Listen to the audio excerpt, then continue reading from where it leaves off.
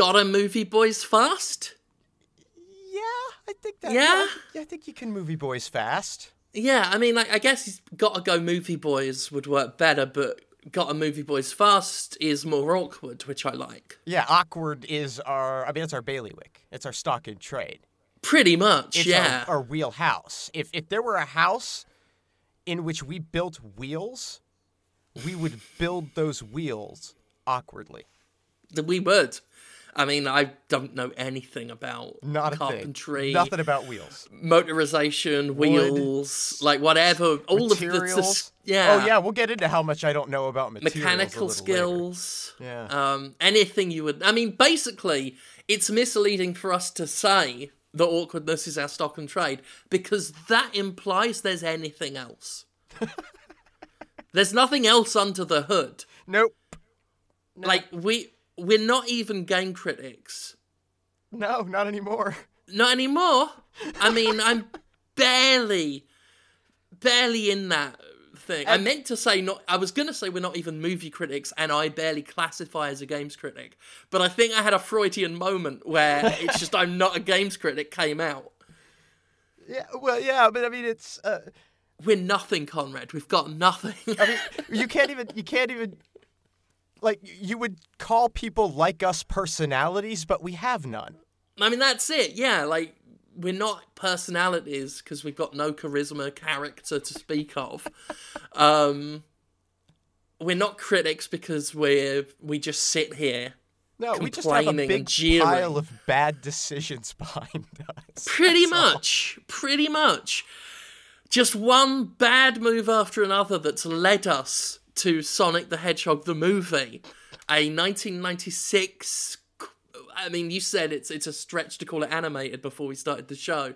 Yeah. Quasi-animated movie that was dubbed in English in 1999, and I don't have a basis of comparison, but I feel confident in saying it was dubbed for the worst. Yeah, I... I've never heard the Japanese voiceover, never seen a subtitled version. I've only seen this dubbed version, and I only saw that 20 minutes ago.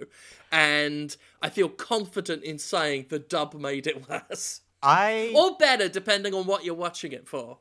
I don't think these words were never going to cross my lips, right? I never thought this day would come where I would say these 4 words.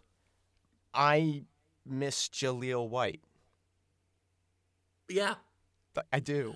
I miss Jaleel White.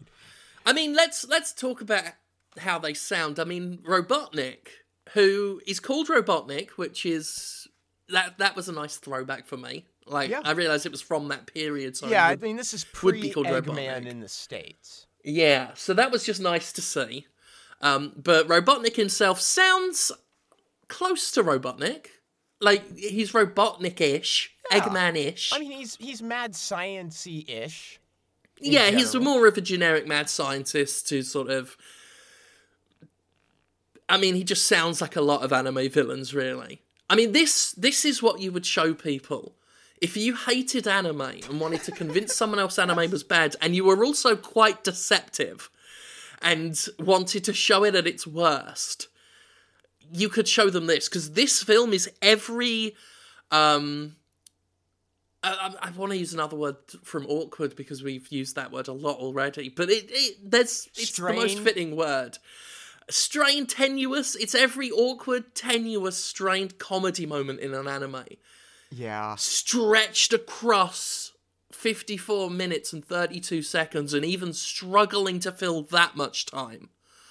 Because it rushes every plot detail and then still needs a huge amount of padding and filler and just shots of people staring at stuff. Which is good, because you don't have to animate those. When it's not, like, wasting your time with those things, it's inserting expository detail that has no payoff whatsoever later in the thing. Yeah. Also, why can Knuckles hover in mid-air? Oh, God. Oh, man, The film, rather... I'm getting the words film and game mixed up today. The film kind of takes huge liberties with the abilities of the characters. I mean, he can straight up fly. He straight up flies. Tails' version of flying is almost like teleportation. He's just whipping here and there. There's one scene where it's like, Tails, fly up there! He's just up there. It doesn't even fly. He's in one spot and then he's in the next. But yeah, back to the voices, like, Robotnik sounds fairly standard. Tails, first of all, the head cold of the poor voice actor, that's all I could think of. They sound so bunged up and, like, their sinuses are just blocked. My initial thought at hearing not just this character, but also Sonic, was that it was performed entirely with a clothespin over the nose. Yeah. Like, I mean, Sonic just sounds like a total pervert. And he sounds lazy. like a pervert in a hurry. A lazy pervert who is paradoxically in a hurry. Because he rushes... I've not seen, like, voice acting that rushed and compact and compressed. And I know that often with anime and English dubs, they've got to try and fit the mouth movements. And obviously, Japanese pronunciations and... what's the fucking word for the way someone talks? Cadence? Not cadence, it's more to do with timing. But the timing is off. Because the Japanese language has pauses in different places, which is why, so many English voiceovers can sound stiff, and, like, if they're waiting to be interrupted, it can often just sound very awkward and badly cut off because, they're trying to fit what's already been animated, and it's been animated for Japanese speakers, not English speakers. I get that happens, and that's why sometimes anime can sound like the voice actor is rushing. But every now and then you come across one where it's just so extreme that you're thinking, where is that guy off to? Yeah. Where is a voice actor who's doing this job, and let's be honest, not that well? What other bookings? That's more important. Yeah. What's he got that he has to rush off because he's got another job in 10 minutes? But that's how it sounds sometimes. You get these extreme cases. Another one would be an actual video game example. Suikoden Tia Kreis, I think it's called, or Tia Kreis.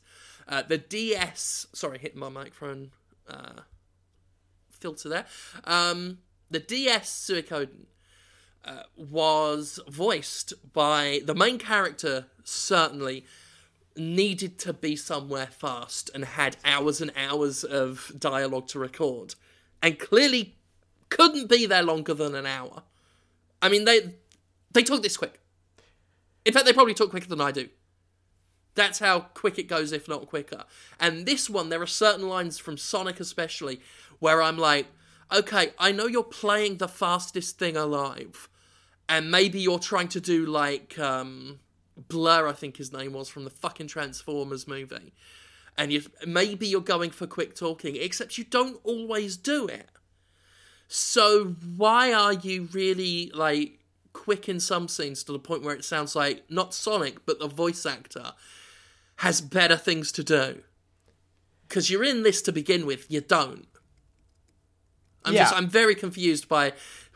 I'd love to know what the direction is, if any, what the actual voice direction is for some of this stuff.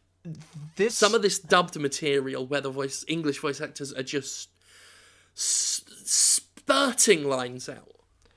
Well, I mean, there's could be a couple of reasons for that.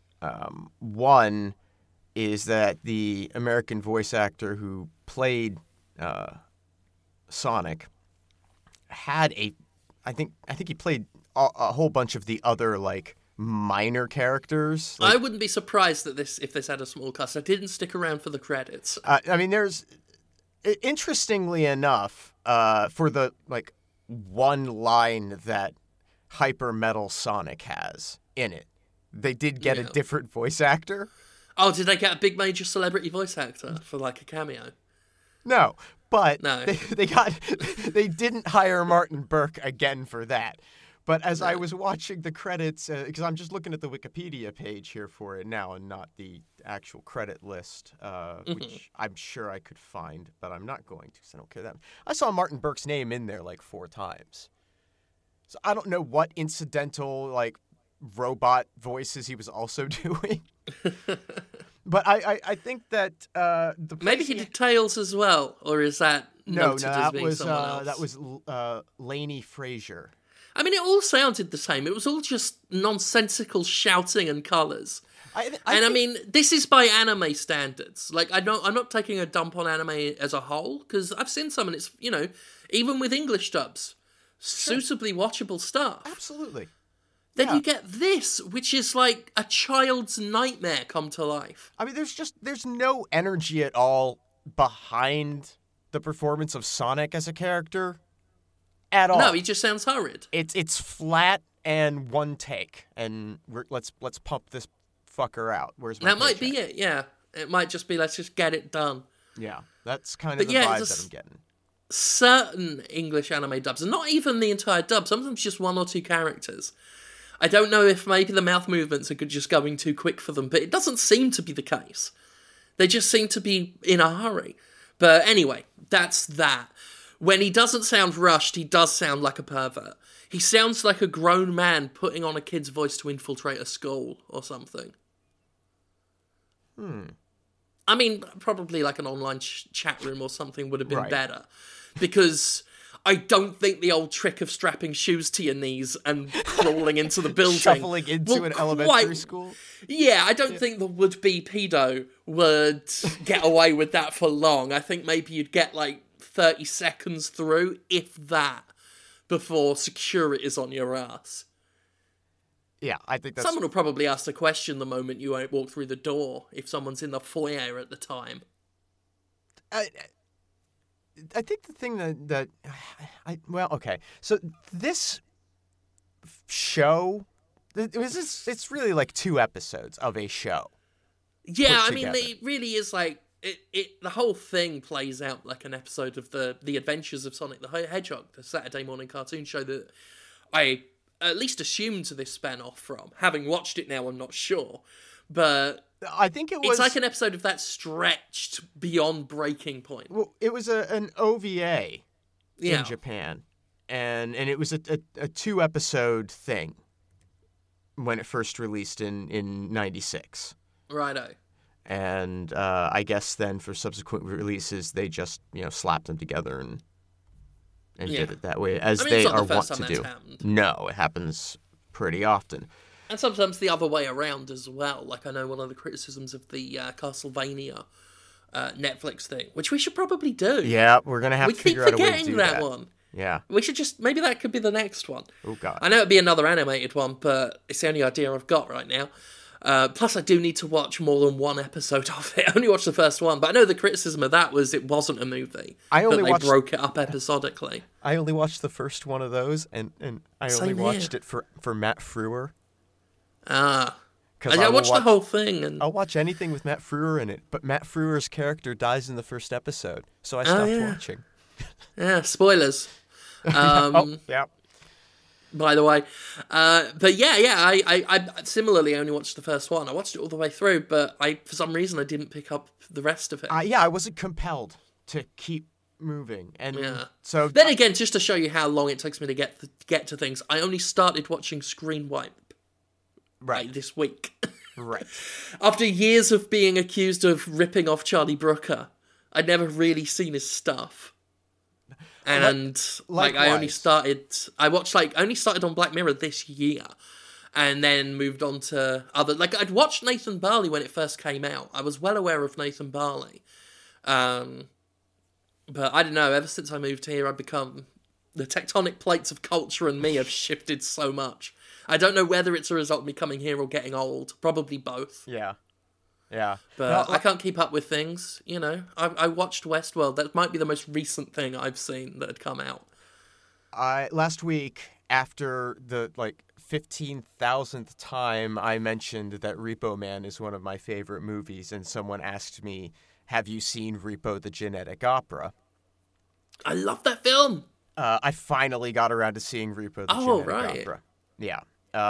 And I 100,000% get why it's a cult film. Yeah. Like, it has everything. That sounds backhanded. No, it has. I mean, no, it's not for me, because in order to appreciate it, it's a film that you have to watch more than once. You have to watch I've it. watched it quite a few times. Yeah, well, yeah, you have to. I suspect that by the third viewing, you're absolutely hooked, and you have to be into it enough in the first one. And I think it's like beautiful, in a filthy, dirty way that really appeals to me. The aesthetic's amazing. Yeah. The characters are very cool. The performances in it are what I expect of a cult film. I think my problem with it is that it's an opera and not a musical. Mm-hmm. And that's not to disparage their execution of the opera, which, again, is spot on. But a musical, I walk away with a song that's in my head, something that sort of sticks with me. And there was nothing here in Repo the Genetic Opera. Fine film, but I'll probably not watch it again. Yeah. I mean, I can understand that. Like, I'm not a big opera guy myself. It's not for me. And there are some opera tunes, isolated ones, that I find, particularly beautiful. Right. But the structure of the opera is not for me. I love a good musical. Not traditional musicals. I like, the more out there ones and experimental and weirdo ones. I also like the by the numbers, Music Man, My Fair Lady. Kind of I love that shit too. Right. You see, I never really cottoned onto those, but I always liked, Little Shop of Horrors and oh god, what's the one that takes on The Tempest? There's one that takes Shakespeare's The Tempest, sets it in space, and then is also a musical.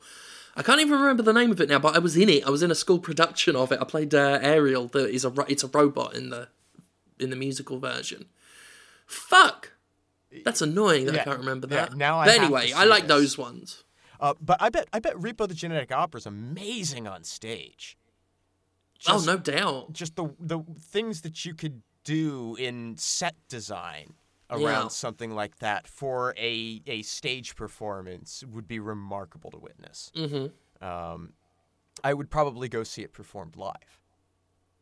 But it's hard to imagine myself being in a situation where I watch the film again, unless, I'm with someone and they want to watch it.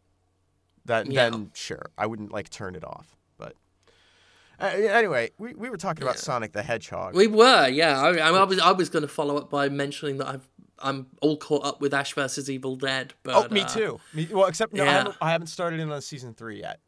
Yeah. Season 3 is I guess it's just fucking stupid. But in an enjoyable way. It's been stupid the whole way through. Oh, yeah. But I mean, this one in particular is stupid. Okay. But it's good. I've been enjoying it a lot. The comedy stuff's still spot on. There's a lot of it now. Yeah, I just watched that, and I'm really loving it. I watched what was it? Army of Darkness yesterday. I hadn't watched that in years. Yeah. But I rewatched that because Ash vs. Evil Dead had got me back into wanting to watch the films again. So I watched Army of Darkness, and then Alex had pointed out how you really don't.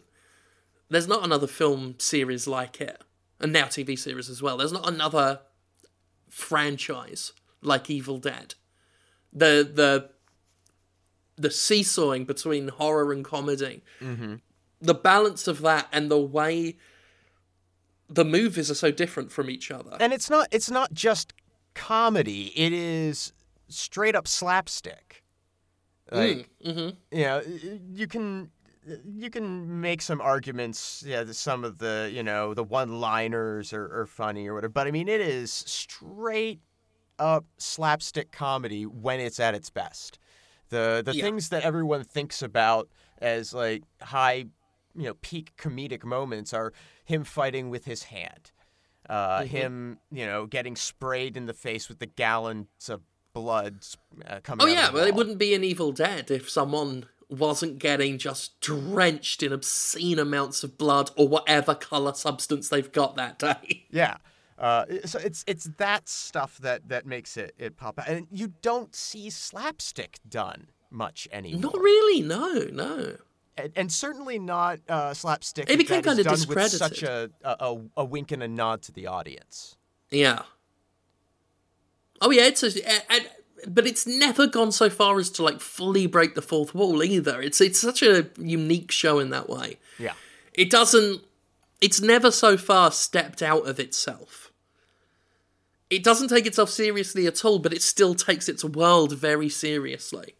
It's as far as I can remember, at least. It's consistent. I mean, the only place where the franchise breaks down is in the games. True. Although I've only ever played one, and by all accounts, it was one of the better ones. Okay, yeah, because there are three. I think three. One of them is horrendously bad, which is The one... Evil Dead: Yes. Hail to the King. Right. Which was the original PlayStation one.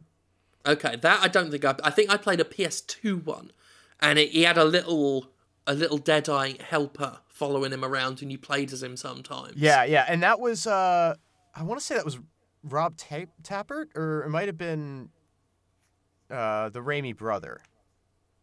I might need to replay that. But he was voiced by someone in that circle. Yeah. That was a fun one. That was probably... Yes, I agree. That's it wasn't the high best one. quality, but it was a the closest budget title, but it was could a get. pretty good budget title. Yeah. Yeah. I especially with, Ash vs. Evil Dead making it contemporary again. Like, it's ripe for another game. And the idea, him with his shotgun and chainsaw hand, like, he's a video game character just needing to be in a good game. Well, that's like, why get a they good stole combat all of system his lines together. for Duke Nukem. Yeah, absolutely true. Absolutely pillaged Bruce Campbell for that. And Sam Raimi, of course, and everything. But, I used to have a absolutely Doom for mod, a game. like original Doom, that was the Army of Darkness Castle Siege. Made as a Doom level, and it was awesome.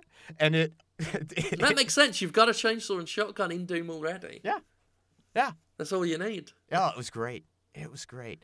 You know what else I played a lot of? Sonic the Hedgehog. Oh, really?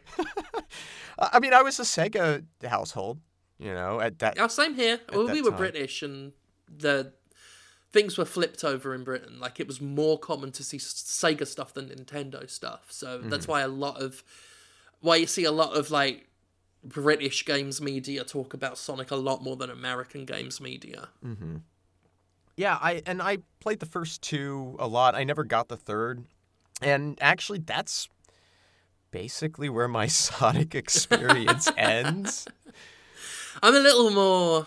my stories of... Wait, you mean to tell me you have played and enjoyed further Sonic the Hedgehog? I've played and not enjoyed further Sonic games, as Sonic's more hardcore fan base damn well bloody knows, and still despises me for. I've got a bit of a testy relationship with Sonic's ardent fandom, which I would separate from just, normal fans. But, Sonic Colors was the most famous example of Sonic's fan base. Sonic's zealous fan base, hating my fucking guts, my ample guts. They've never let that one go. Do you think they're going to feel better after today? No, not at all. Considering this movie, not that we're... actually, is anyone making money off this apart from secondhand sellers? But anyway, the YouTube video of this movie has like 7 million views. And I don't think a comparatively high dislike to like ratio. The ad-free, non-DMCA'd YouTube video with the full English translation and subtitles. Somebody put them in. With as much as Sega takes stuff off YouTube, and they've left that up, so it's morally all right, everyone. Sega's definitely seen this. There's also a link in the annotations to the Japanese version if you want to watch that. Brilliant. Everyone's happy. All your bases are covered. Oh, God. But yeah, Sonic's had its ups and downs as a series, as a game series, if we want to cling to that. I mean, It's all right. like so many things I was interested past 2, I just didn't play them. Yeah. Sonic 3 and Sonic 3 and Knuckles were good, solid, stuff. It's when it went 3D, like with so many franchises of the early console era, that I was just like, nope, I'm not interested. As much as people praise Sonic Adventure, the first one at least, the Sonic Adventures never grabbed me. I've tried them, never got into them. I did. And I have Sonic Adventure 2. Like, I own it. I think I have played, like, 10... That's the one that starts in the city, right? Like, I don't know. Don't they all now? I know it's got some city stuff in it. There were humans walking around, and I'm checked out. Like, where did these people come from? I know that was a big thing in Sonic 06. It was one of their legendarily bad ones. Yeah. Sonic Heroes, I believe, is the one that made me take the game disc out of the PS2 and snap it into several pieces. I've got anger issues. I don't know if I've ever mentioned that. Unchecked as a child, much better now. That might have been the one. Either that or I frisbeed it so hard at the wall it shattered. On the same day I got it, and I didn't feel bad about it. I've never regretted it. Yeah, that's the one I frisbeed at a wall and shattered. It was the one that had, like, you were playing 3 characters at once and could switch between them. And there was a level that was just so fucked up that I was happy that I broke what I bought. Thrilled. I mean, I got it for like £6 at second hand at a shop. So I really didn't lose much. Yeah. Although I was on the poverty line at that time, that £6 could have gone somewhere more useful. But anyway, didn't like that. Shadow the Hedgehog, I remember playing. Enough said. More modern ones, if we just blaze through this stuff quicker than Sonic's voice actor. I mean, it's literally a blue blur. Right. Some of this stuff. Never did Sonic and the Black Knight. Did Sonic Colors, of course. Didn't like it. People hated me. Sonic 4 I liked well enough. People hated me for that. Sonic Lost World. I'm going out well ahead. Sonic Generations happened at some point and was great. Sonic the Lost World, or Sonic Lost World, was like a Wii U game or something. And it was like almost like Mario Galaxy, but way jankier. But had a lot of ideas that could have worked. But then Sega scrapped all that, because every time Sega has a winning formula, they scrap it for some new formula and some new gimmick that is going to be janky because they've never done it before, but they never perfect it because they scrap it. So, anyway, Lost World was frustrating for that. Last year they did better. Sonic Mania was very, very, very, very good. And even though everyone hates Sonic Forces, I thought it was alright. I honestly thought Sonic Forces was okay. Not earth-shatteringly brilliant, but it was better than a lot of shit you could get for $60, let alone the $40 they were charging. So I thought that was okay. Okay, so what makes a good Sonic game? Like, what are the defining characteristics that make a Sonic game a good one?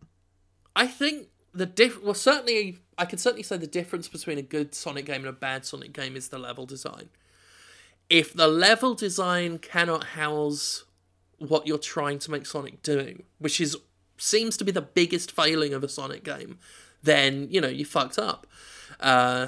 Sonic, the way they make him control is very slidey. At its best, almost like a car. Like an in-game vehicle. Mm-hmm. But they've never fully committed to that. I almost feel like if they just committed to having an accelerate button instead of using the thumbstick to make him go forward. If you just had an accelerate and he was on jumped up roads masquerading as platform levels, you'd probably have one of the better Sonic games out there. But they still try and make him control like a Mario game almost when they go 3D, except his physics do not work for that. Well, I don't think that criticism is limited to when Sonic is 3D, though. Because, and this is a thing that's always kind of bothered me about Sonic as a game design versus Sonic's level design. And I wish I could remember whose spectacularly good YouTube video I saw that laid this out more clearly than I'm about to. But the first level of a Sonic game is always really, really well executed in that it has, and I want to say Super Bunny Even in Hop. the bad ones, they're usually the best levels. Right. And they, sort of take advantage of having multiple paths and so forth. But the other thing that they do really well is that there is a sense of constant flow that can run through that whole level. And that, to me... I mean, that's good for any platformer game. You absolutely. want to have a good but sense in the case of Sonic, as a franchise that is, premised on the idea of speed, the levels really, you would think, should be designed with optimal routes that provide you the opportunity to pass through them with the bare minimum amount of stopping. Yeah. Well, here's where I slightly disagree. Because a lot of people say it's a series about speed. But when you play Sonic 1 and Sonic 2 in particular, and Sonic 3 as well, they're not all that fast. Oh, I know. I agree. There are totally moments agree. That's of why I'm speed saying that as a reward. they've never designed for their premise in any of the games that I've No, played. but I would say that originally that wasn't the premise. Like, speed is a reward, and obviously the premise of Sonic is that he's very fast. But the speed is intermittent in the original games, whereas they tried to make it a constant in the 3D games, with disastrous results often. And they tried to make it the focus of a lot of the mobile games as well. Sonic Advance, the first one, has its issues with regards to that, but there's still a lot more platforming and then moments of exhilaration after you've navigated an area.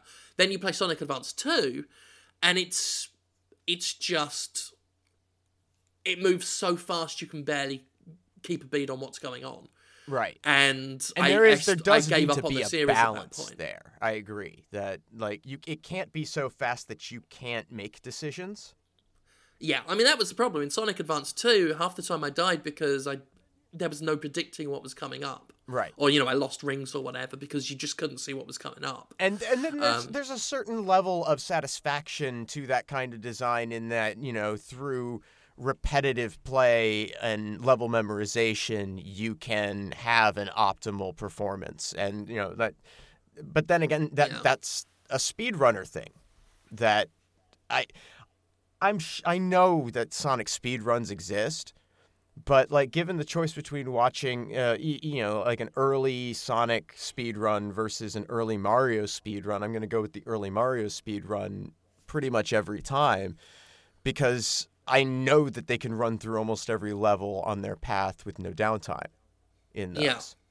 Yeah. I mean, that's the thing, is you ask what makes a good Sonic game, and really the answer is, what makes a good platform game in general. Right. Because Sonic really isn't that different. They've tried to make him different from another platformer, but he's not. And I think the series suffers when they forget that they're making a platformer at heart. Either that, or they need to fully commit to the speed thing and make him more vehicular in terms of control. Because right now, they've tried to marry platforming with what essentially is a racing game, and the results are not, even in the best Sonic games, the best 3D Sonic games, the results are still not optimal. It never feels like you're playing something that is correct, if I make sense there. No, yeah. Because, half the time you're dying because he's skidding off the side of a road into just, bottomless nothing. And that's where the challenge is now. It's not in enemies, which are just discardable at this point. And you can home in on with your jumps and everything. Right. And are often used to just keep you on the road. The enemies are used to keep you on course and stop you veering off to your death. But that's where most of the deaths come from in those games, is not knowing what's coming, or sliding off the side of a road, or glitching through a road because the jump and the collision detection didn't quite work out. That happens a lot. Like, the game mechanically can't keep up with itself. That's often how it feels. Alternatively, just keep making games like Sonic Mania. Like, just ditch the fucking 3D shit altogether and make more games like Sonic Mania, which, you know, they mostly made by fans of the original games. Because Sonic Mania was fucking brilliant. Yeah. Sonic Mania was excellent. Okay. Even though it was kind of cannibalized from older games. It's either stick to what you know, or at least stick to what made the series good. I don't know if modern day Sonic Team knows much about that. Although they handled the 2D stuff in Generations pretty well, barring a few moments. But that I feel is what needs to happen, is like commit. If you're going to do the 3D racy stuff, commit to making it feel like a 3D racer. Like, the best gimmick they ever threw into the series was a sidestep button, which rarely comes up, but has been used in other games to, you know, really good effect. It makes the game feel a bit like, you know, those endless runners. Yeah. But with a lot more control. But, you know, you assign a left-right dash button to the left and right triggers or the left and right bumpers. Have him speeding down a thing with blockades in the way, and you press the button to make him go left or right as needed. And in each game that features that, only once or twice does it become an actual important thing. But it's mostly just thrown in to make the levels feel a bit different. But it's so infrequent that it breaks the flow, because you don't expect it to come up and then it comes up. So that's where we're at. That's what they need to do. They need to either like regress completely or fully commit to a 3D racy style game, which they've never properly done. I think that we too need to regress or commit. Yeah, I don't know if maybe psychologically we knew that this was going to be a short one, so we thought, well, we want to waste ours and the listeners' time. So what if subconsciously we just start talking about TV shows and films? Better TV shows and films than the TV show / film that we're about to look at. Right. That's a much better use of everybody's time. Everybody's. And I mean, so. like normally we'd have had that conversation before we started recording. Yes, yes. We basically had our little catch up. Yeah. Before we hit record. Right. I mean, after we hit record, rather than before, as we usually do. So, shall we talk about the Sonic film? Yeah. Let's do that. Let's talk about the Sonic film, because you know, for something that is 54 minutes, there is a surprisingly, well, it's surprising. We begin with a view of computer screens and pinball sound effects. Just think, right? There must be some listeners who specifically listen for this part. Like, they want to hear the movie discussed in laborious detail with us nitpicking every little thing. And they've had to wait almost 40 minutes to get to it this week. Which I'm now extending by saying this after your very first sentence. Yep. Just playing it out. Because that's the other thing. I was wrong. There are two things that we have. We have awkwardness and an ability to drive a concept so far into the ground, no man will ever find it again. With those two skills, though, we'd be great at writing scripts for video game-based movies. I legitimately think that we have a future in that. Yeah, we could be the next Uwe Bolls. Oh, God. They could call us the Bolls. I don't know how I feel about alleged fraud. So we get these flashes of a robotic-looking blue hedgehog after these pinball effects, and I bet that's Metal Sonic. Yeah, that's a Metal Sonic. I bet it is. I bet that turns out to be a Metal Sonic. Dr. Robotnik addresses the robot, saying that the life data of its counterpart is all that it is required to complete this creation, which he calls Hyper Metal Sonic. Oh my God, that's even worse than a Metal Sonic. A Hyper one? What? And when he's Are complete, you joking? He's going to kill Sonic. Oh my fucking god. And that was the first point where I was like, oh, okay. You're straight up saying you want to kill him in a children's film. Kill. It's not it's not, destroy or any way they try and cover up the K word in kids' media. No, straight up kill him. And I mean, my guess is that is, faithful to the original. Just because of the other content that winds up in this film, some of which, it should be noted, was cut out of the initial U.S. release over censorship fears. But yeah, just straight up gonna kill Sonic. And then we get the title of the movie, Sonic the Hedgehog, the movie. After that promising note that we're gonna see a very murderous Robotnik.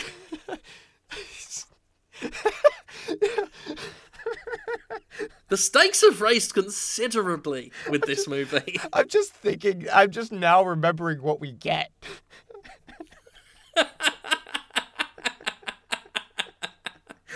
Because you're right, it sets this murderous tone. And then we get Curly from the Stooges.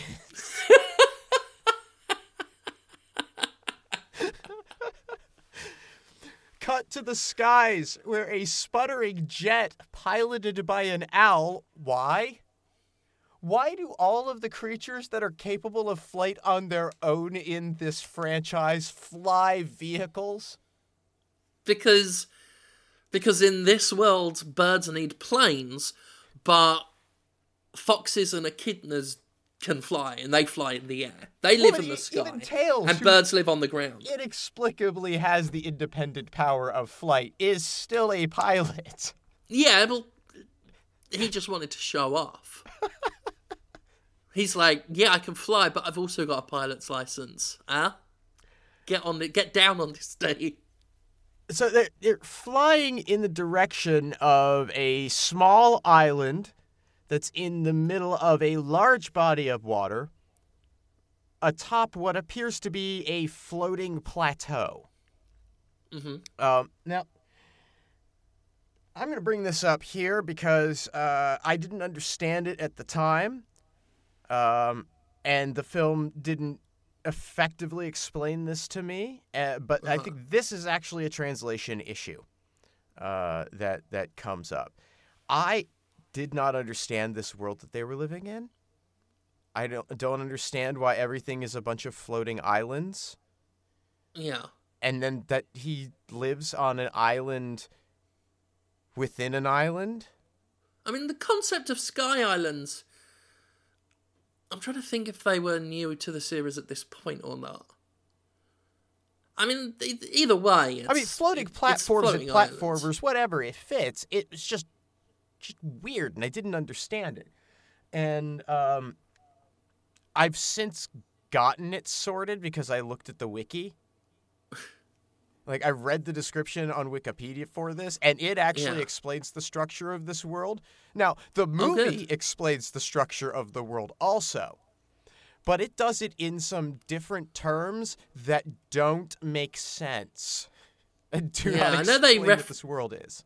They refer to like the Sky Kingdom or something at some point. Well, we'll get into that description in a bit. But I was so weirded out looking at this. I just didn't, and so the tone for the film immediately I'm confused. Yeah. Well, we've got to remember this is a children's cartoon movie that is also set in the world of darkness, which must make it canonical and flush with Vampire the Masquerade and Werewolf the Apocalypse and Changeling. Oh God. Oh no. Oh no. No. In the future we start getting aberrants. Oh God. It's a World of Darkness movie. Laws of the Fast.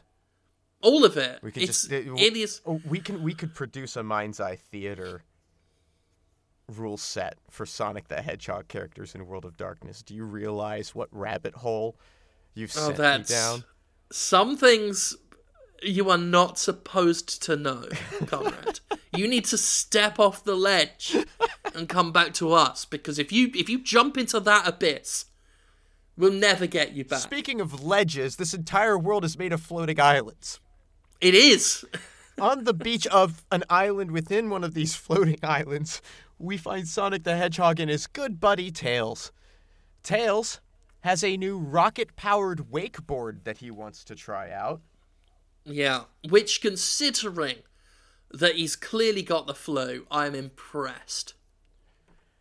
A rocket-powered wakeboard seems like a bad idea? That's where I'm less impressed. Like, it's good that you're out of bed, but you shouldn't be inventing stuff with a head cold. Like, you'll just have bad ideas. It's a bad idea in the way that, like, jetpacks sound awesome, but you'll just burn your legs. Like, right, all the flesh in reality, off them, you lose your feet. It's the same deal, because the way you use a wakeboard or a paddleboard... Oh, that's true, yeah. Most of you're being dragged, essentially, by it. I mean, yeah, you're basically... The way he has designed this, if you were to use it like you use a traditional wakeboard, your genitals are just gone. Yeah, I mean... I'm trying to think of the best case scenario, and it's the water will break your legs. Right. The seawater will be pushed towards you with such force. The very best you could hope for is broken legs. Probably worse than that. I mean, probably broken rib cage. And that's just water pressure. That doesn't go into the rocket technology that is being blasted at your body. What? You will come back hands with, like, bone-white knuckles clutching a wakeboard and nothing else. That's what will wash up on Sonic's beach. You would be boiled alive in the ocean. I don't know why Robotnik is inventing robots to kill Sonic when he could just have Tails let him play with his beach toys. Oh, fuck. Anyway, Sonic is way too cool to try out this wakeboard. Yeah. He's sat on a deck chair that sends you directly to the sun. And he's got a remote control for his boombox. Mm-hmm. That's just the kind of badass he is. And so he starts listening He's living to a tunes. decadent, luxurious lifestyle. It's like the fall of Rome on Sonic's beach. After a little bit of sick wakeboarding, Tails is heard screaming for Sonic's assistance. Yeah, that'll be the ribcage shattering. Who does his level best to ignore the pleas of his young friend. He had a hero on beach day. Like, his ears all twitching, which, by the way, this is some of the most detailed animation in the entire show that you're enjoying right here, They right went now. out of their way to let you know that Sonic knows. Oh, yeah. He knows his best friend is in trouble somewhere out on the ocean. Lovingly handcrafted ignorance. But because he is, Could have described an NRA video there. Sorry, carry on. Because he is feigning ignorance, he's unprepared for the fox to come barreling into where Sonic is presently chillaxing to the maximum. With the Al-piloted jet in hot pursuit. Now, Yeah. the jet is on fire. And Tails wants to help the Al. But again, Sonic is way too much of a cool guy to do anything. Yeah, like, it is shocking, actually, how little of a shit he gives. I thought he was heroic, and then I watched this movie, and I'm like, fuck him now. Like, I mean, it's getting to, like, verging on abusive relationship territory. Mm-hmm. Because he's going to Tails, and he turns to Tails, he's like, if it's so important to you, why don't you go do it? Yeah, he seems to hate Tails at points. Yeah, Tails is the sidekick. You don't send him off to do heroics. You do heroics, and he helps out and provides comic relief. Like, what are the lanes He's got the dynamic here? wrong. I'm confused. This is not how I understood this to go. Yeah, he seems like thoroughly irritated by Tails' presence. Yeah. He's an ass, a douchebag in this. So Tails flies up to the owl, who seems unaware of the flames coming out of the back of his jet. And Tails tries to help, but it's completely out of control. And once again, flies into Sonic's super chill spot. I don't know if it's just like this 25 square feet of beach has some sort of like magnet in it that everything must pass by this one point. But he's just finished getting his umbrella back in. This might be how he makes his money. He's got a high-powered magnet that just drags vessels. And he probably set the plane on fire to begin with. Oh. And then anything that crashes or washes up on the beach, that's salvage. He probably makes his money that way. He's basically like a siren out on the ocean, wrecking ships and planes and collecting the wreckage behind. He's a salvage Sell operator. that on as scrap, yeah. He's got a huge That's a nice electromagnet little salvage under his island, and it's just pulling everything in.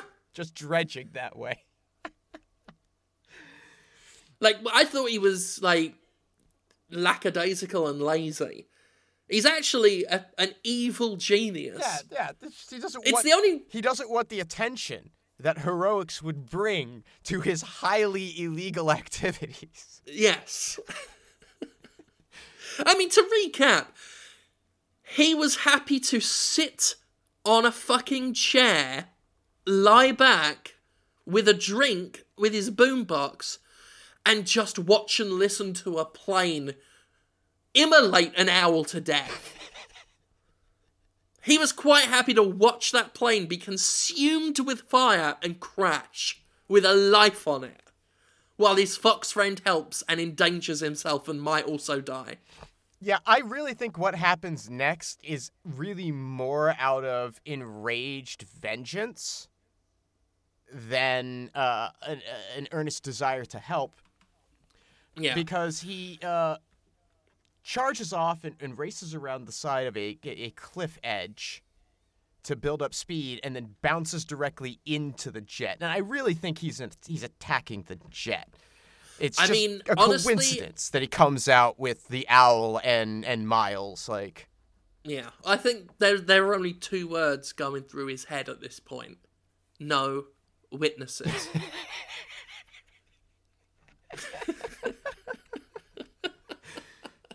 It turns out that the owl is there on urgent business.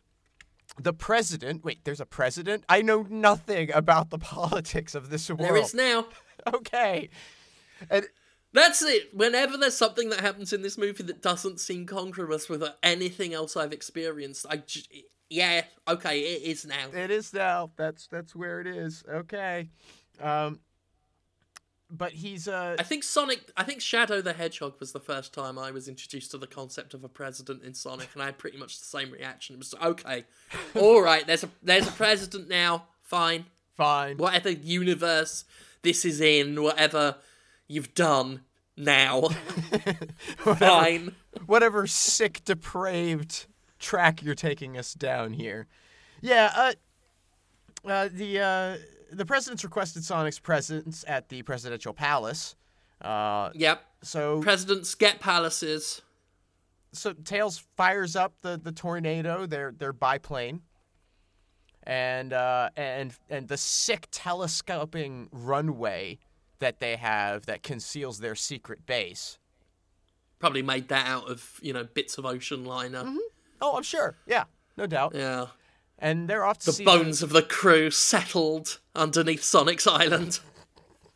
So they go off to see the president. They leave Owlman behind to do starve to death stuff to hang out there. So Sonic shows up at the president's office to find Robotnik is there behind the president's desk.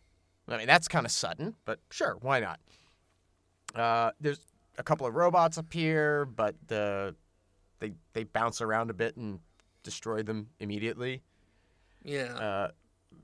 Before they can attack Robotnik, the president calls out and asks them to stop. And we see that the president and... You know what really annoys me about this film? Is just the sheer fucking unbelievable nature of someone becoming president with the help of bots. No, you're right. And, I mean, that would be patently ridiculous to imagine. Just that the very idea of it is so fantastical. I mean, that I could never imagine it coming up in any fucking discourse. Now, I mean, I can see a world where, you know, bots could be used to sow discord in a system, right? Oh, what? No, that sounds scary. But to improve the political chances of one candidate versus another. No. Yeah. Just the idea of a president with orange hair becoming, like, getting to that point with like robotic automated assistants. Just I could swallow a lot of fantasy, you know. My suspension of disbelief is pretty good, but this is just broken. A poorly dressed, orange-haired president, we're talking about Robotnik, becoming president because of robots. No, Robotnik's not the president. The president is the guy who looks like the chief from Danger Mouse. I know, but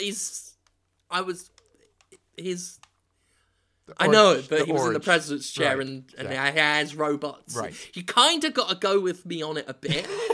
Otherwise, it doesn't work. Sorry, carry on. So, Tails accuses Robotnik of having taken the president and his daughter, Sarah. Who, by the way, the president's there with a cat girl. Did I mention that? Is that the cat girl that is also, like, looks and dresses very similar to Aerith off Final Fantasy VII? A little bit. Every time I saw her, like, I was thinking Aerith. And Sonic 06 gets shit for starting a furry relationship between Sonic and a clearly humanoid, like, girl. But this movie did it first, or at least intimated it first. Yeah, I mean, she has cat ears and a tail. But aside from those elements, that's it. Is clearly, you know, she's a cat girl. You know, basically human in appearance, except for cat ears and tail, and she clearly wants to get down on Sonic's D. Oh, big time. She won't stop talking about, like, boning down. She doesn't use that phrase, and she's not that explicit at all. But she fancies him. Absolutely. That's made explicitly clear. Oh, and from that we can bring out that she wants to bone down. Mm-hmm. You know, quite clearly.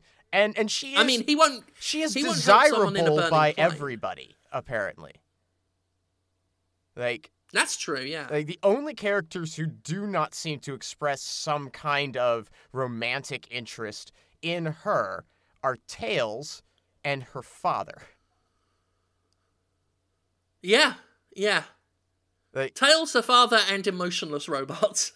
Everyone else is into this, Aerith even lookalike an emotionless robot. Oh, no, you're right. Yeah. Everything except for Tails, who is too busy inventing dangerous technology, dangerous leisure equipment. And her father, who is her father. You know, hang on, though. I mean, he is the president. It would not be unheard of.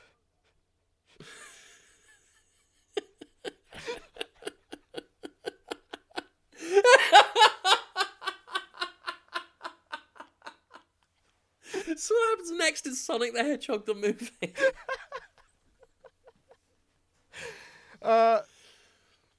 So anyway, Robotnik's when we reach points like that, all I hear in my head is Dr. Ian Malcolm saying "Life finds a way." We always manage to get to that point. We really do. Whatever the movie, whatever the topic. Yep. Yeah, there's always some way. I want to apologise to that listener who, shortly after Trump's election, said the worst thing about it was us making jokes on the spin-off Doctors. Oh my gosh! I am sorry that we've ruined your life like that. No. But I'm also very envious for you if you think that's the worst thing. Like, I'm looking at my tax bill right now. My tax. No, that's true. My tax bill right now. Not the tax bill. My tax bill. And if the worst thing for you is this podcast, you are a lucky boy. And I say that as someone who isn't, an actual target of Nazis. So wait, lucky boy. You mean to tell me that the tax cut did not help you, Jim Sterling, a solid member of the middle class and the owner of a small business? Not at all. In fact, it's going to make my small business more of a hassle. Huh. How about that? Huh. That's so weird. Because that's like the complete opposite of what I'd heard was going to happen. That's so weird. Yeah. I mean, it's not going to affect me. I'm poor.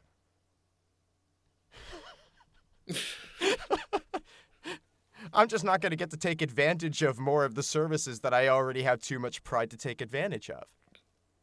There we go. Yeah. Lucky boy. Right. Listener, if you're still listening somehow, because we got worse from after We he really said that. did somehow. I don't even think we did the Angry Birds episode. Lucky boy. So Robotnik says, no. Would I ransom the president and his daughter? To which everyone responds yes. But no, that's not why he's here. The fate of the planet is hanging in the balance. And he goes on to explain that Planet Freedom is made up of two dimensions. The really stupidly named Land of the Sky, which, Yeah. like, how do you have land of sky? You can have land in the sky. That's true. Yeah, I didn't think about it like that.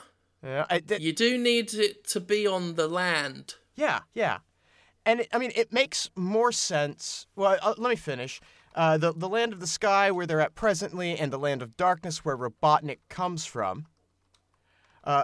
This would make more sense if it were described not as dimensions. That's where the translation fucked this up. Because they're not separate dimensions, even though there are strange warp portals seemingly everywhere when it's convenient. When they need one in the script, one appears, yeah. They're always there. I don't understand why they chose to describe this as dimensions instead of just saying there's a world above and a world on the surface. Because that's what's going on here. They're not like... This might be another translation thing. That's what I'm saying. These aren't like separate dimensions. These are just... They're operating on different... So yeah, that was what you were saying. Yeah, they're operating on different planes, sure. Planes on the y-axis. But they're not dimensions. Anyways, that was the big, translational kind of thing that made this so fucking confusing to me geographically that I didn't figure out until I read the wiki and found out, oh, no, in the original, it seems that it was much more clearly defined that way. Yeah. So that's nice. But in the movie, though, it's the Land of the Sky. Land of the Sky. And it's a different dimension. And the Land of Darkness, two separate dimensions. And Robotnik lived in the Land of Darkness in this utopian city called Robotropolis, but it was invaded by robots led by Metal Robotnik, a metal version of him. Who would build that? Yeah, maybe the guy who makes robots based off his favorite food. Yeah, I mean, could it be the guy who just I'm just saying, the sort of person who would build that kind of robot is the same sort of person who would put his face on every building that he occupies. Right? Right? You know, like something to so like clearly identify it as his. You know, like probably every time he went into a building, like the first thing he'd do is find some way to put Robotnik's face on the side of it. You see it when we're first shown Robotropolis, and it lights up with a pattern of Robotnik's face. It does, yeah. It's all very Robotnik-y. Yes. The things that Robotnik makes. Yes, everything's very Robotnik-y. And here is this metal Robotnik. Yeah. For which knowing Robotnik, he's probably put a signature on somewhere. Or like a company logo on the foot. All you'd have to do is lift the foot and rumble the ruse. Not these people, though. Not Sonic and his fucking idiot friends. So, Robotnik gets driven out by Metal Robotnik, and then the robots sabotage the robot generator, which does not, contrary to its name, generate robots.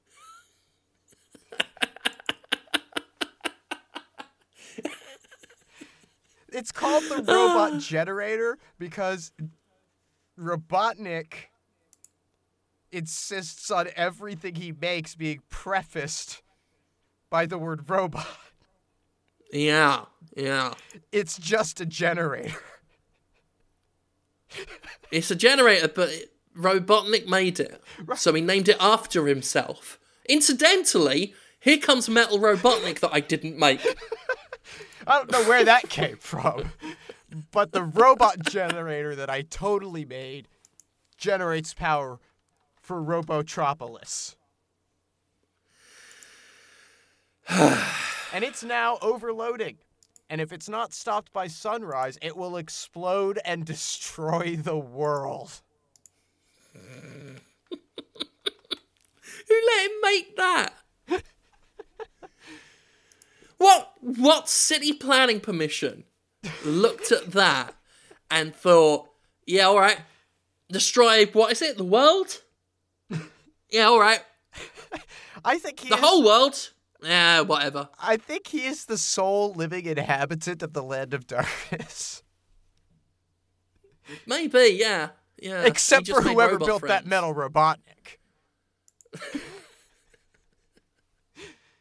Clearly he has an enemy, but that's it. It's just the two of them down there. So this exposition, much like the exposition in many of the movies, has put characters to sleep, specifically Sonic and Tails. And Robotnik says that someone has to break through Metal Robotnik's defenses to shut down the generator and suggests that maybe someone fast should do it. And Sonic, predictably, is too cool to save the world.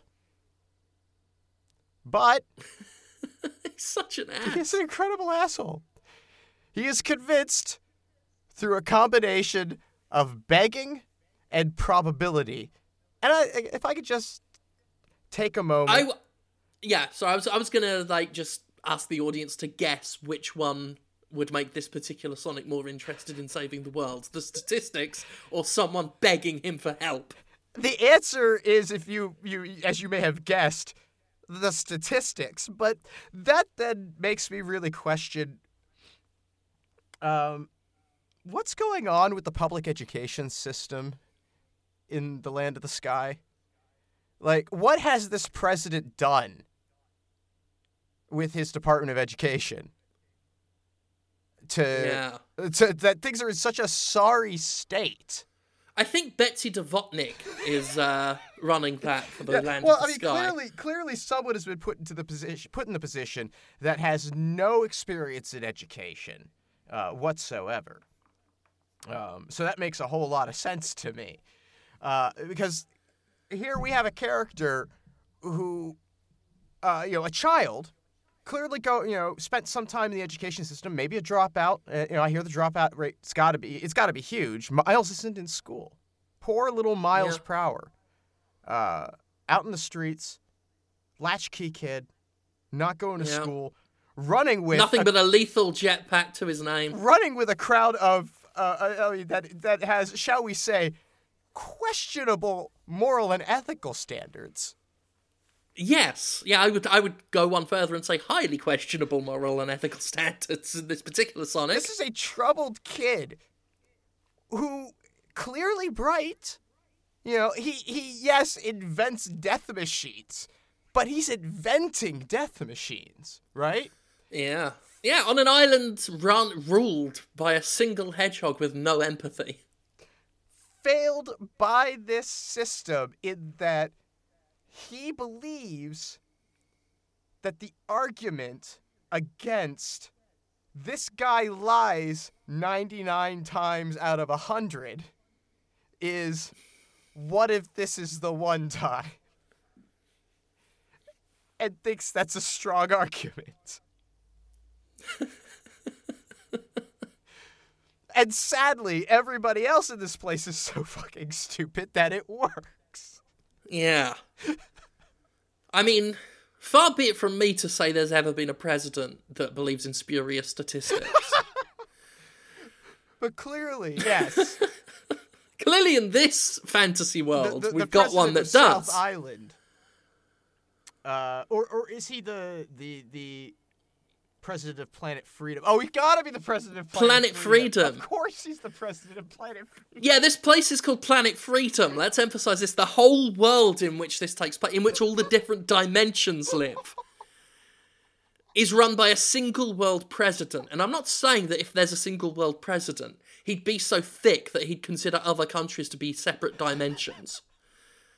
But this president in this fantastical movie we're reviewing does. Well, I mean... Lucky boy, well, if this is your big problem. These robots are coming in. Yeah. They're bringing crime. They're bringing scrap metal. I mean, yeah, they're some bad hombres, those robots. I assume are good robots.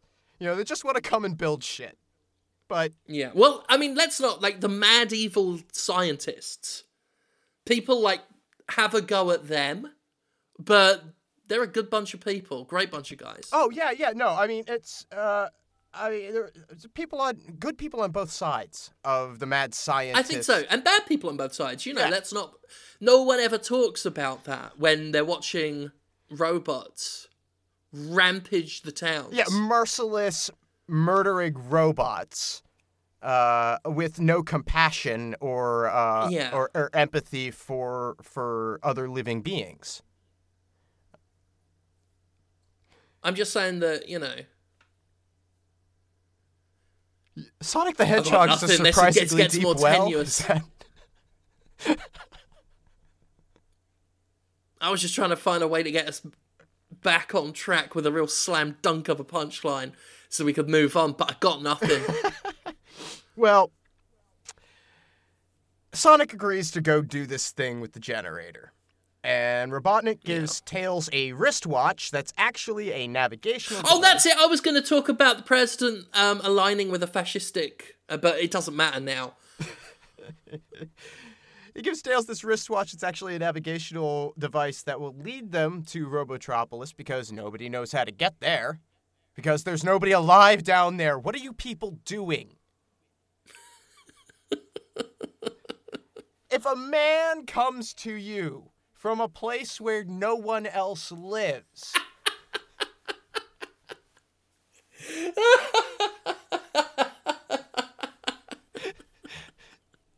No one knows how to get there, Conrad.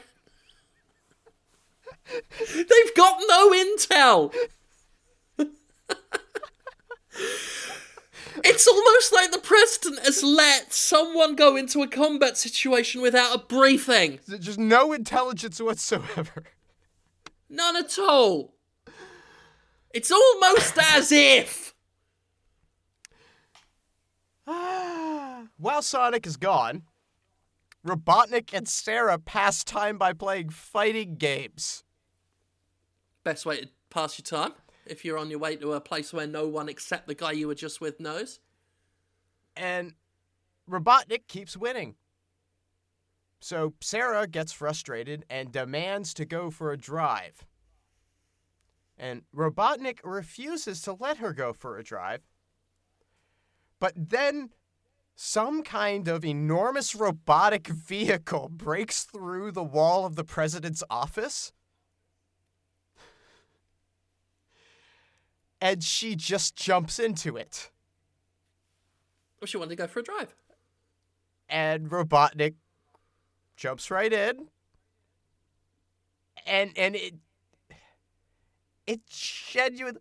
I like to think that Robotnik's reaction to this is, I cannot fucking believe how easy this is. How have I not taken the world from these goddamn rubes before? Yeah, like, on the one hand, he's happy his plan is going so well. On the other hand, he's furious that people like this exist. Like, he seems so startled and concerned that she just jumped right in there and has started it on the controls. Like, he was unprepared for the fact that this robot vehicle would burst in, that he doesn't have to feign the surprise. I mean, either that or she's so spoiled that when she says she wants to go for a drive, she is used to cars just being there at her beck and call. Like, the robot just responded through... Oh, she read The Secret. That's what it is. She read The Secret. Got it. That explains a lot. Does. So they leave. With the president, like, oh, my daughter, as they A lot of people buy The Secret to try and find out what The Secret is, but they don't realise it's just the script for Sonic the Hedgehog the movie. I thought The Secret was that you were willing to pay $14.99 for bullshit, but okay. It's the same thing. Oh, it's so true. I wonder if you could find The Secret on YouTube, because they made a movie of that. Maybe? No, those people are litigious as fuck because they're actually making money off of it. No, yeah. Probably see that on Amazon Video. Oh yeah, I bet you can. Actually, oh yeah. Actually, I'm pretty sure I have seen it on Hulu at some point. I mean, here's the thing: if you want to watch or read The Secret, you probably can. Yep. There we go. I don't know why you. That's would a nice do PSA that. for everyone. But yes, the option is there. You probably can do it if you want to do it. Sonic and Tails find the entrance to the Land of Darkness, which is a big ol' cyclone. Yeah. I swear at one point I hear them say World of Darkness. I swear it. At the very least, it's what I chose to hear. Oh my god. I'm sorry. Now I've now recontextualized the two, like, competing theories of what this fucking world is, and I have I'm trying to sort of in my head compromise that now because it just hit me what happens, like what's about and why none of it makes any sense. Oh god, I'm sorry, my brain just broke mid podcast. Okay, it's a big old cyclone that sucks them down into the Land of Darkness, and they make it through, but the plane is crashed in the landing, and the pair must proceed on foot past some mountains. So, running happens. As they dodge traps and fight enemies, Sonic suggests that perhaps Robotnik put them on a path with the most possible traps. But Tails insists it's the most direct route. And nobody thinks to bring up how those two things are not mutually exclusive. Yeah, that's true. Just doesn't dawn on them. Passing through a conveniently located warp zone. It's like basically saying that if I've got a soup, like cream of chicken soup, so it's all like it's creamy, right? And I'm about to eat it, but I smell like bleach in it. And I'm like, I can't eat this cream of chicken soup. It's poisoned. And someone else says, no, it doesn't. It's creamy. It's not poisoned. That's a creamy soup. That is. I mean, yeah, but I can smell the bleach in it. Yeah, it doesn't have bleach in it, though, because it's creamy. Right, yes, that's... Why would it have bleach in it? Right. I'm like, but it is, no, he's creamy, eat it, and then I eat it and die. Like the woman in An Inspector Calls, spoiler warning.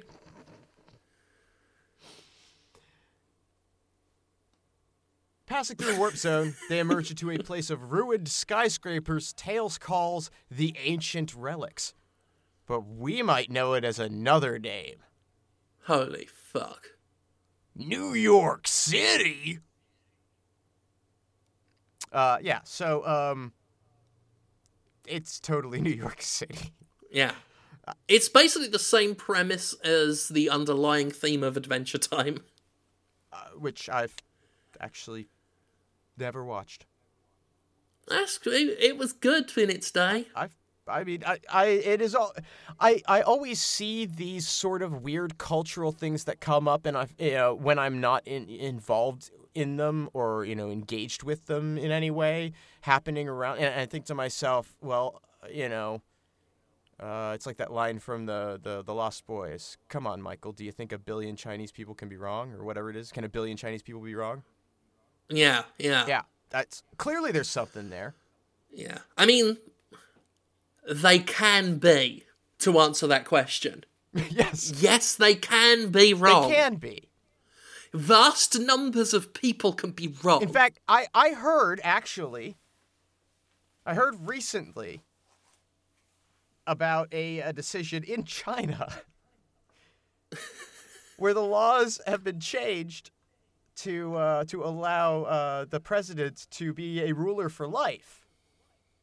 Yeah. And it received like 99.8% of the vote.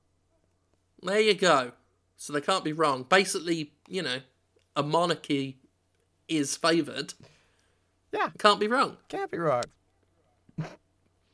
I think if you end up president for life, you end up in situations like Skylands and portals sucking you down into a ruined New York. And we're headed there. Don't, this is... Oh, yeah. We're well on our way. We're well on our way to the world, like the land of darkness. Bombed out New York fucking city under the fucking rest of the world, which is now overrun by hedgehogs and cat girls. None of that makes much sense. Seeking a better view, Sonic I'm mostly and Tails... impressed that I suddenly brought up the Lost Boys and Argumentum ad Populum. Sorry. Sonic and Tails climb atop the Empire State Building to see the skyline is sinking into the ocean.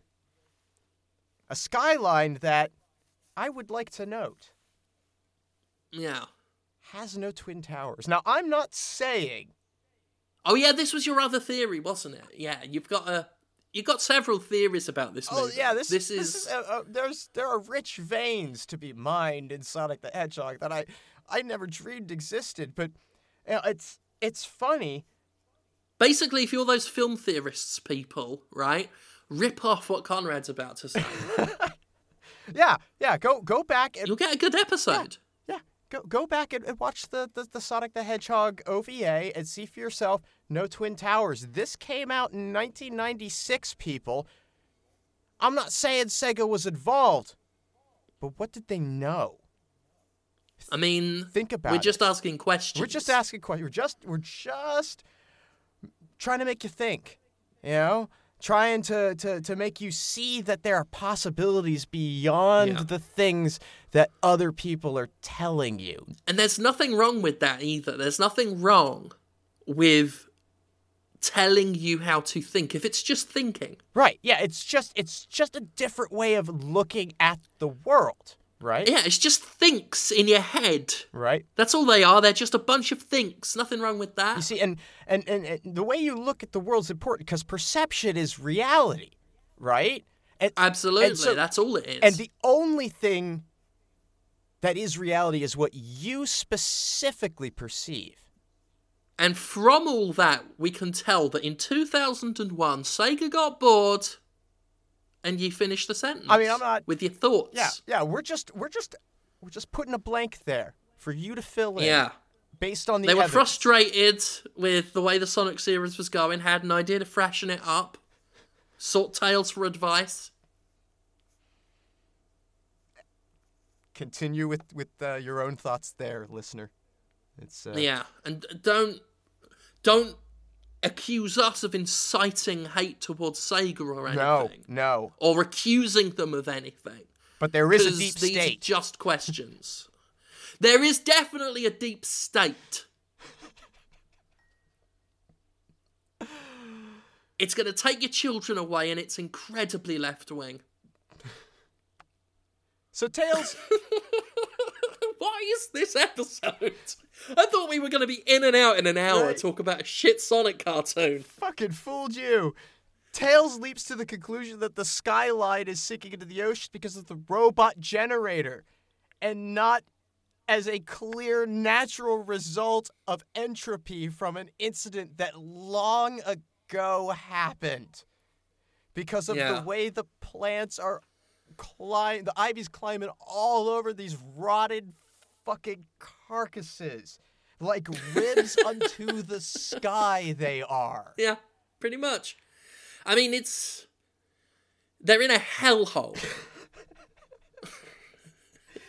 A hellhole that has clearly had to have been this way for a while. Again, I ask you, what are they teaching these children in schools? The hell are they trying to imply with any of this shit? As they race off to go find this generator that they assume is causing this problem, they are stopped by the appearance of Metal Robotnik, who yeah. They told us about that. They warned us he was there. He's all looking menacing because he's wearing a cloak. He's a giant fucking robot carrying around a cloak. It looks and sounds just like Robotnik. But it's evil, and he's different from Robotnik, and they believe this. Totally different from Robotnik. You're right. If I was Robotnik and my plan was going this well, I'd be livid. How did this guy get elected into office? And what the fuck is wrong with this blue hedgehog? Idiot. It's like you know what? I think that Dr. Robotnik's actual goal is to fail. I've talked about this in the games. Yeah. Actually, I think I wrote an article a long time ago about how I think Robotnik wants to fail and get caught. Because of the things that he could do to make this easier on himself and doesn't do in the games. Right. Maybe this is the result of the games, where Robotnik has tried his best to get caught while making it fair. And this time is just like, you know what, I'm going to give you the keys, and you just have to put your foot on the pedal, and they couldn't even do that. I mean, there's few things more indicative of the design of his trap, I suppose you'd call it. Because it's literally like, hey, so I have this secret base. Yeah. Where I live and rule. And you don't know how to get to. You don't know how to get there. I'm going to give you a GPS unit that'll take you straight there. I mean, his plan is basically attack Sonic with a giant robot, except he's added these extra political steps like he's fucking Game of Thrones all of a sudden. That's all the plan is. Kidnap a girl, attack Sonic with a giant robot. It's like Evil Villain 101. But he's added these extra layers of deception to what? Impress himself? If we're taking the movie at face value and not adding, that he wants to get caught, Well, why has he added the rest of it? It's- Just so the movie could happen. it's like he's trying to play with a handicap. Yeah, he has put his handicap settings, like, way low or high. I forget whether high or low is the better or worse one now. It's been a long time since I played a fighting game. But, he's set that, and he's still winning for the most part up until the end. Let's face it, a victory for him is them buying this shit to begin with. Anything else is a bonus. And he's succeeding on the level of actually playing in the fighting game against her earlier. I mean, let's face it, he has won this whole thing. Even if they beat him in the end, they have to leave this whole thing feeling so incredibly dumb. And that is a victory. That's like Jigsaw levels victory. That is like, you've gotten out of the trap at the end, but you've been indelibly scarred for life. That would be, I mean, that's like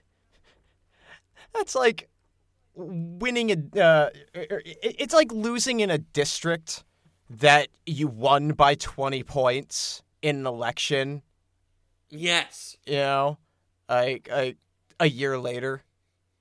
You know, you're just trying to see how far you can push it. And you're going to win. You're going to lose that by, like, the smallest of margins, but it's going to feel so sweet because you tried to tank it so hard and still that close.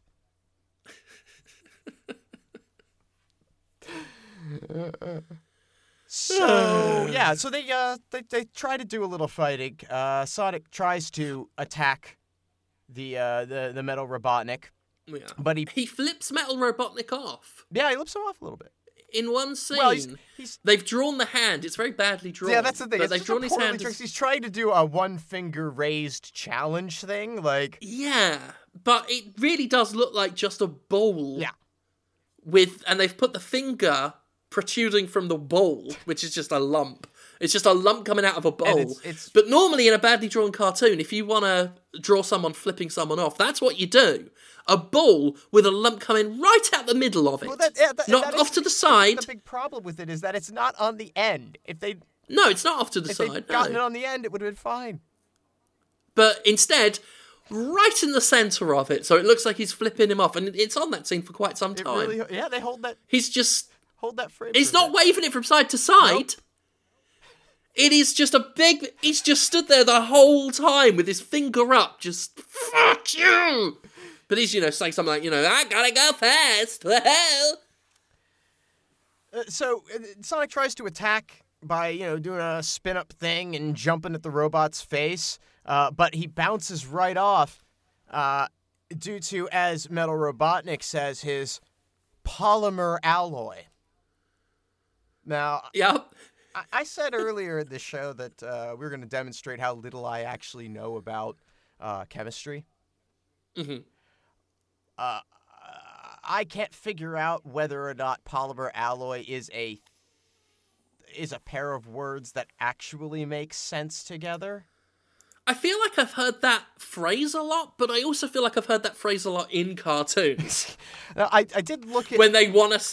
I did look it up it's a thing, isn't it? Yeah. It is a thing, It is, polymer alloy. Because alloys are when you mix things together, right? Right, but it's generally metals in alloys. Yeah. And polymers are specifically... they can be natural or synthetic, but they are a particular type of molecular structure with large molecules.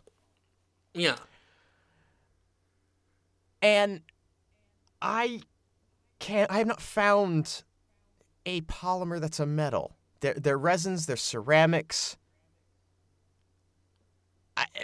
Yeah, because I threw polymer alloy into Google, and you get polymer blend. Right, yes. And so polymer alloy seems to be a slang term for polymer blends. Or there's another polymer word combination that I've also seen. Yeah. But polymer alloy, that just... And I must have spent 25 minutes trying to look up, just figure out if that's a thing. I don't think it's a thing. I just think it's a cartoon thing. Yeah. I feel like what he's done is he's made a robot out of a polymer blend. Right. But... would that be metal? I wouldn't presume no, but it does metal. explain. It does explain why a hedgehog can beat it. But Sonic decides to skip the whole fighting the robot thing and just run to where they need to go, which kind of refreshing, actually. Right? Well, when we're dealing with this Sonic, it's not. It's fully believable he'd rather run away than fight anything. It's just like, you know what? I tried once. I've had enough. This is a pain in the ass. I'm getting out of here. But Metal Robotnik sprouts both a pair of dragon wings and a jetpack. Yeah, that makes sense. And the wings flap. Mm-hmm. Like, I fail to see the issue here. Like the wings, surely, on the polymer alloy robot, help it fly faster because it's helping the jetpack.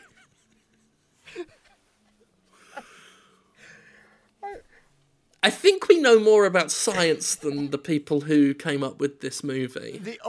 And also who dubbed it. The only justification I could come up with this, and it may speak in some ways to Dr. Robotnik's incredible design brilliance.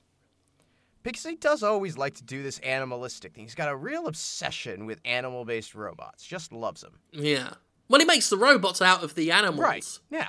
So he makes animal robots. Right. It's almost as if, like, if he were to design a robot based off himself, he'd call it Metal Robotnik and have it look and sound just like him.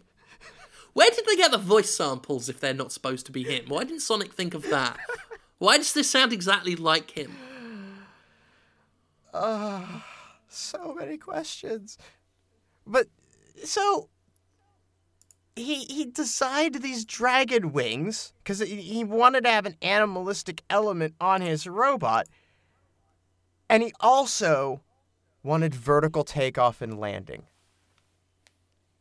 And that's what the wings do. Because the jetpack aims forward. And it would be way more practical to build a whole set of fucking wings that he has to flap to take off than to put a goddamn hinge and a motor on the jets. He's always been fancy. So he pursues them, and running happens. Metal Robotnik eventually takes out a bridge ahead of them with some missiles, leaving our heroes clinging to the edge to be shot at. This causes them to fall and scream about how they're drowning because, as Metal Robotnik points out, and was established somewhat earlier in this, but it is a bit inexplicable, Sonic and Tails can't swim. And this is, I think, if I'm not mistaken, the biggest consistency between Sonic the Hedgehog, the OVA, and Sonic the Hedgehog, the games. Yeah. Is that Sonic don't swim. Not really, no. He can walk around just fine, but a swimmer he's not. Yeah, he needs little bubbles to breathe. Like a zombie. He can only run along the floor. Yeah, he just sinks like a lead balloon to the ocean floor and will just walk his way. And early in the movie when, Tails is trying to convince him to try out the... Really, again, I cannot stress how ill-conceived the rocket wakeboard is. Tails makes it a point to say, I know you don't swim, but maybe come out and try this. Yeah, and I like the use of the word don't. I like to imagine that even when his life depends on it, Sonic can swim, he just refuses. He chooses He's too not lazy. to. Right. I don't swim. It's not that I can't. I choose not to. It's more that I won't swim. So in the Metal Robotnik, so they fall and they scream about how they're drowning, but they've actually caught hold of debris hanging off the bridge, and they're feigning this. And Metal Robotnik seems to fall for it, and so they climb up, only to discover that he totally hadn't fallen for it because, again, Dr. Robotnik is somehow the smartest motherfucker in the room. Don't know. I don't know how. I don't get it. It's like the bar is so fucking low. He makes robots and that. He's very brainy. Oh. He's a bit of a whiz kid, that one. He's sharp. That's what I've always said about him. He's whip smart, he is. He then sprays some form of adhesive at the heroes. Oh yeah, it's got glue. It's got glue. The robot has glue. And that traps Tails on a chain link fence. I will say, though, that it was quite grim, the way he applies that adhesive next. Oh, yeah, it's coming up. He then fires some missiles at Sonic, which seem to work, and he's going to go, finish off Tails, and then Sonic comes riding in on one of the missiles and flies it into the face of the robot, which I guess, that'll take care of that polymer alloy. Direct hit with a missile. And but then It does sound very sciencey when you say polymer alloy. Doesn't it? Yeah, it's Because it's two sciencey words. sounding words. Yeah.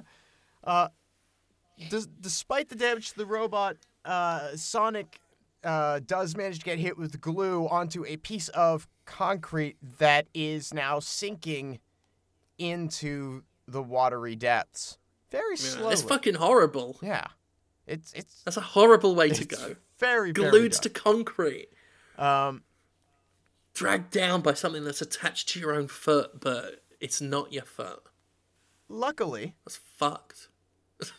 the fighting caught the attention of Knuckles the Echidna. Oh yeah, I forgot he was in this. We're not at the How have we midpoint made yet, this Jim. last this long? This was an hour's job, Conrad. I almost ordered lunch to arrive in an hour. I'm glad God I you didn't. didn't make that mistake. It'd be cold now. So Knuckles shows up in the nick of time to release Tails from the fence and distract Metal Robotnik so that Tails can then in turn rescue Sonic. Yeah. Once Sonic is freed from the sticky glue, they work together to destroy the robot, which crashes into the water, revealing that Robotnik and Sarah were inside. Now, they do this in a similar manner to Holy how shit. Cloud was flung up by all of his friends to hit whatever one of those fucking kids was that he hit in Advent Children. Yeah. Well, wasn't he flying up to deal with Bammit at the time? I forget. Oh, yeah, it was now. Bammit. That's right. Yeah. He's doing the dragon thing. Well, it's the same deal with Sonic, except Knuckles jumps up into the air and flings Sonic up, and then he hits the robot, and then he bounces to Tails, who's flying above the robot, and he throws Sonic back down at the robot, adding the momentum of his throw, because exceeding terminal velocity is a thing that happens. Yeah. You're the second person I've ever known to pronounce it robot. Oh, no. I only know one other person who says robot. Yeah, my friends that I used to roleplay with, for whatever reason, one day we all just started calling them robots. I don't know why. I wish I could answer that. I think just because it sounds weird and fun. Anyway, the robot crashes into the water, revealing, but only to us. Oh, wait, no, I'm sorry, that's wrong. It does get revealed immediately. There's no subterfuge of this fucking thing. It's unbelievable. No, yeah, once the whole Metal Robotnik conceit is finished, it's time to drop all pretense. And lo and behold, inside Metal Robotnik were Robotnik and Sarah. They climbed into Metal Robotnik from the presidential palace. I'm just going to say it again. Metal Robotnik, which is clearly multiple stories tall, because the height of the entrance into its back was nearly the height of a room Yeah. in the wall that it crashed into. The thing is huge.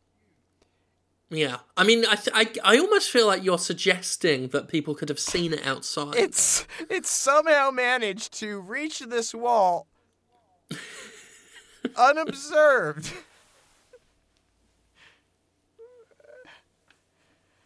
So yeah, that happened. It's fine. It's fine. Sonic and Tails thank Knuckles, who is going to go back to treasure. Oh, Robotnik says, my dastardly plan is to, Sarah explains that she wasn't involved and this was all Robotnik's evil plan, but it doesn't really change the situation because the generator still has to be destroyed. I watched this scene and was thinking to myself, if I were Robotnik, and this genuinely bothered me because it's such an easy play, if I were Robotnik when Sarah said she had nothing to do with it, I'd have been all, how dare you sell me out like this, and make it look like she was part of the plan and was just trying to turn, face now that she got spotted. Keep the subterfuge up, make it look like Sarah was working with you the whole time, overthrow her father. But he didn't take that road, he just let her have it. Yeah, I mean, why I hate thinking up better plans than the villains, and I hate that I let myself hate it. Why did he have to pilot it? Was it just because... No, it's not because he wanted to kill Sonic himself, because the whole premise, the whole... sheer hubris. That's all it is. The whole red herring MacGuffin of this thing is that he needs Sonic to go to this place to complete the thing that he is later going to use to kill Sonic. Yeah, why didn't he just put his own personality into the Metal Sonic? Because then it's got all of the robot's abilities, but all of Robotnik's malice. And clear intelligence, though not by much, over everyone else in the world, including the president who'll believe anything you say. So you just send Hyper Metal Sonic, to the palace and say, I'm the good guy, but there's this other blue bastard running around that is bad. Help me kill him.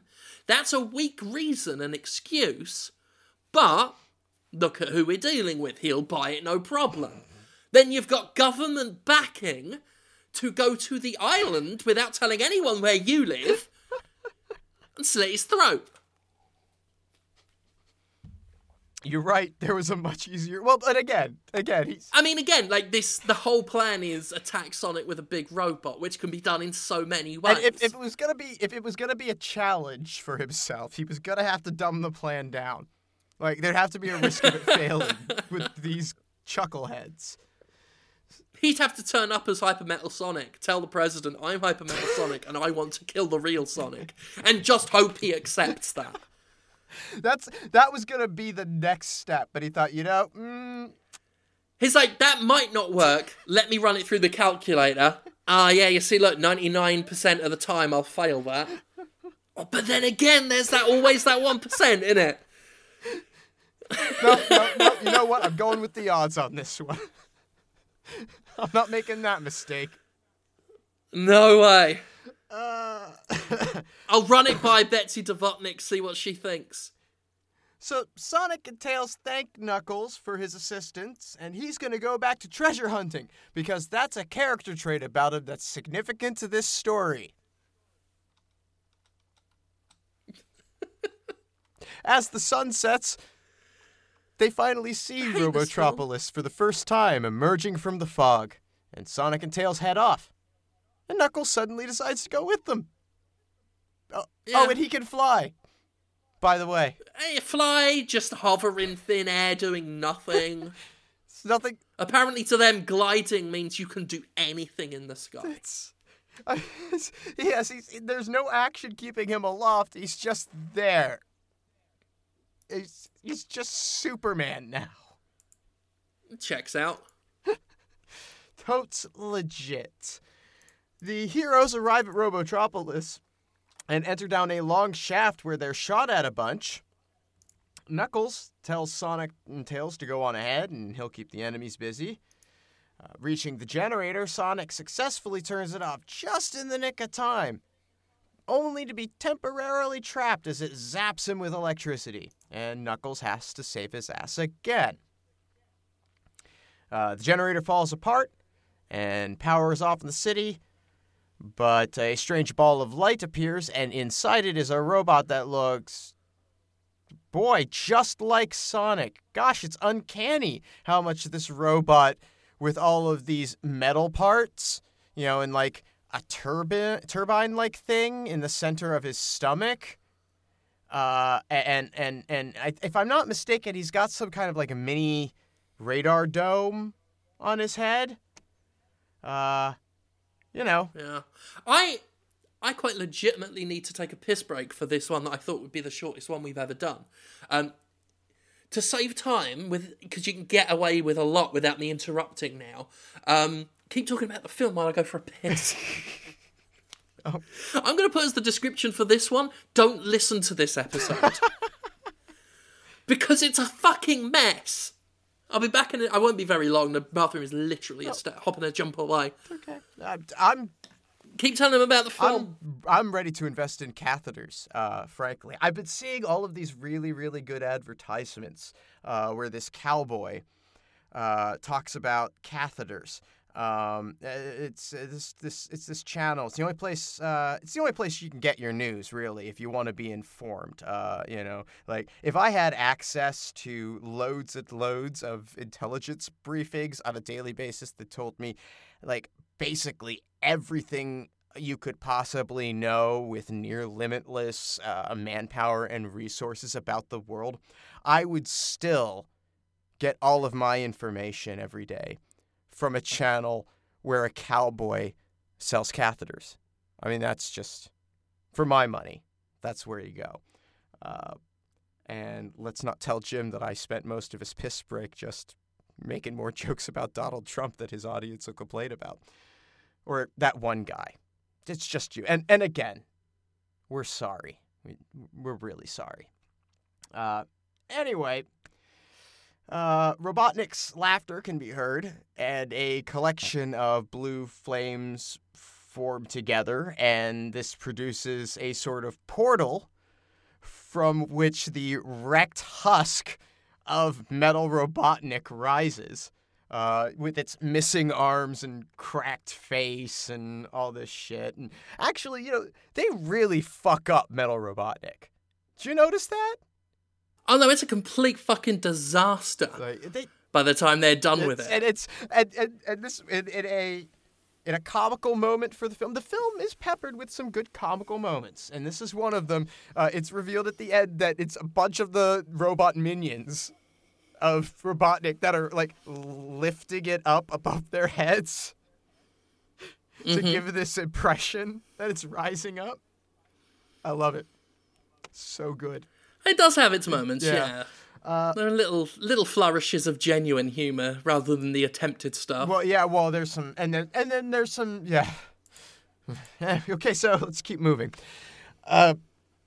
It completely falls apart once it's finished ascending, and Robotnik and Sarah emerge from the wreckage with Robotnik seemingly groping Sarah's breasts in the process. This is not shown; it's conveyed through the dialogue. Oh yeah, because she's like, she's talking about where he's putting. His hands and stuff. She says, "Get your hands." Hey, get your hands, or don't touch me there, or get your hands off me. It was one of those two things.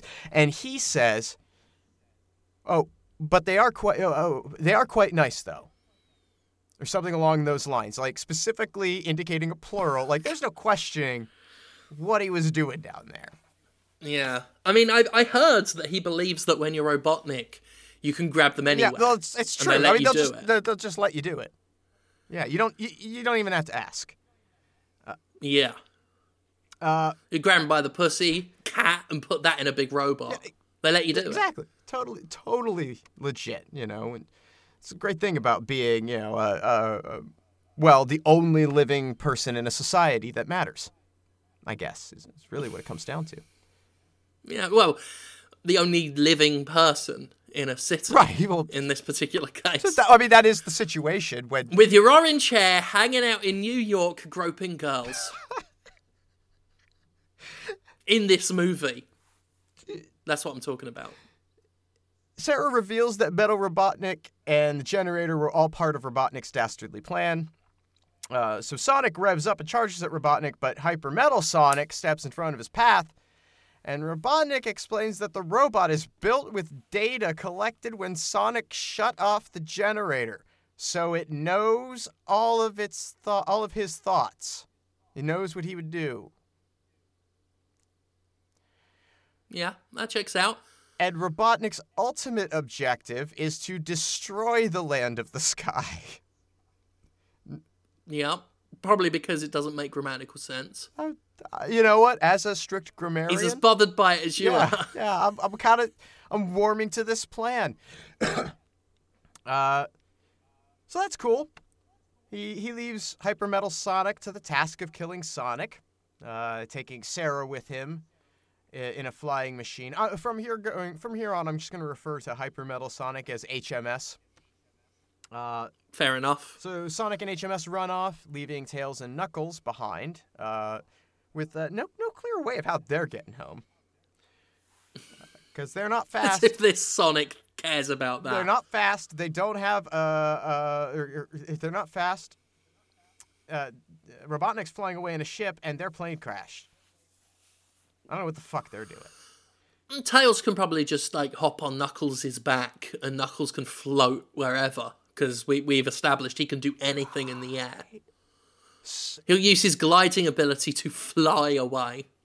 So some unengaging fighting happens between Sonic and HMS, and I mean, they can't even animate hands, so they're not going to get a battle scene all that well. I would really like to drive home how bad the combat sequences are in this, because, fighting happens, they're all the same, blah, blah, blah, but there's, like, nothing happening in these, because the animation is so limited, and so everything is just sort of, like, blips popping onto a still or slightly animated background. Like... Yeah, like Dragon Ball Z did it way better than this. And Dragon Ball Z is renowned for, taking excessive amounts of... Well, not taking them away, but refusing to put excessive numbers of frames in. Yeah. But, Dragon Ball Z has... blue flashes teleporting around the frame. Yeah, it's that level of shite. It's quite depressing. Eventually HMS kicks Sonic in the head and he goes flying off and is presumed to be dead. Meanwhile, Tails drags Knuckles back to the land of the sky. Do you remember how he did this? No. Warp zone. Just popped up right in front of him. That'll explain it. And the dimensions must be absolutely fucking lousy with warp zones, because Knuckles commented on how there's a warp zone that they're going right past that's, in theory, supposed to take them to wherever Sonic is. But Tails says, no, we're not taking that one. We're going back to the land of the sky. And then they immediately pass through warp zone. Yeah. Would have been easy to have gotten to the Land of Darkness that way. This planet is so fucked by whatever calamity befell the old world.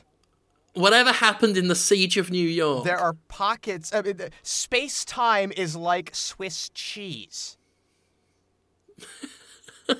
Just pockets everywhere. Oh, see, incidentally, this plot is like Swiss cheese as well. You're absolutely right. What an apt comparison. On the beach, Old Man Al is chilling in Sonic's spot when HMS shows up and assumed by Al to be Sonic himself, attacks him. They do the Terminator gag, where we see this through HMS's perspective and get red vision. Oh, yeah, the old Robo-Vision, yeah.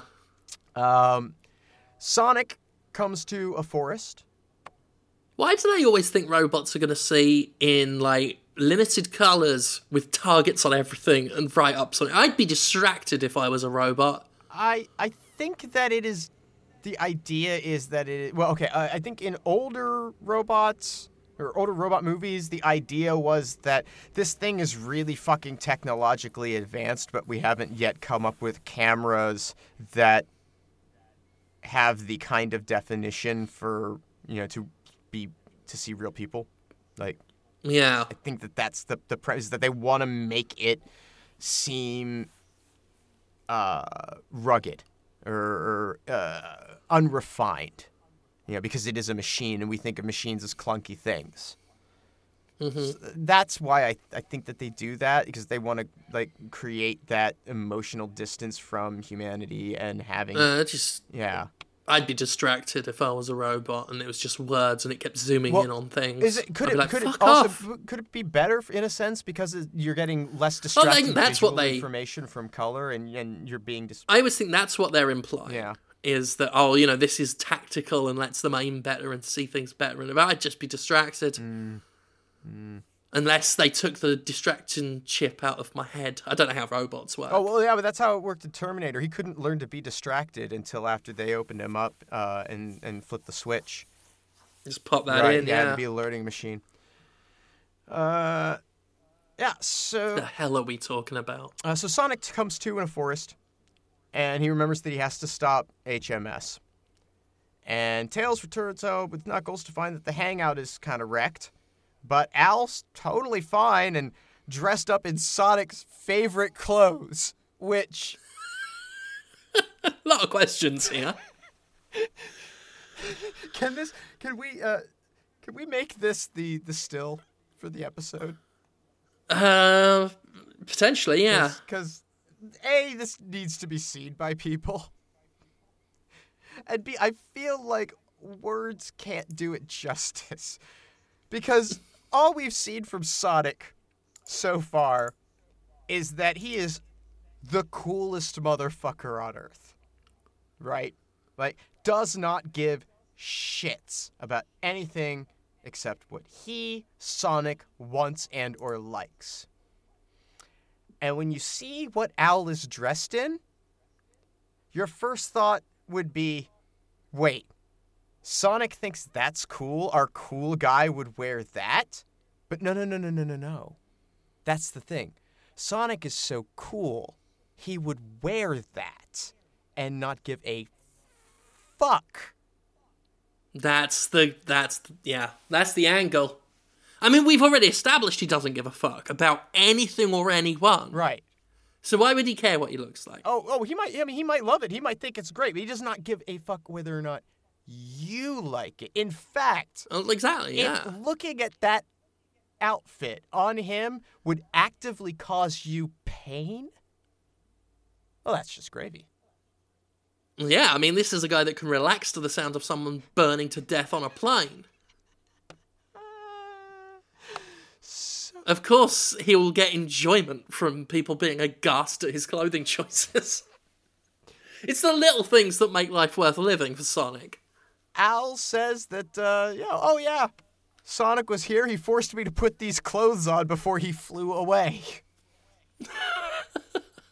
And the flying bit is the clue here to the two characters. Those characters being Knuckles and Tails, that this must be HMS. Because, as we have established... This is the most amount of thought they've put into any of the stuff going on. We've established that these two characters can both fly. And I am sure that every time Sonic is a dick to them, and he reaches that line that he should not cross, and then he crosses it because gotta go fast. Oh yeah. They come back and say, "Yeah, can you fly, bitch?" Like, that's their ace in the hole. It's like, oh, you think you're hot shit? Look at this. Look at this. Not touching the ground. Boop. Robotnik is pleased with the performance of HMS in his attempts to destroy South Island. And he gives a gift to Sarah, who is pretty excited for a woman who is quite clearly at this point the victim of kidnapping. Yeah. She's rather chill about the whole situation. In the hangout, Tails is fiddling with Robotnik's navigational device, thinking he can use it to find HMS because they use some of the same parts. Fucking education system, I swear to God. He goes on to explain that this will lead them to Sonic because HMS is based on Sonic's data. And therefore, they both know anything either of them has ever or will ever see or feel.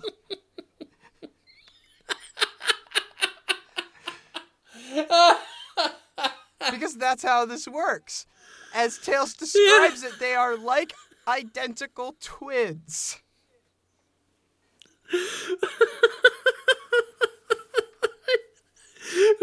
Robotnik built not only the world's most, empathetic robot, but one that can tell an individual's future. Well, here's the thing.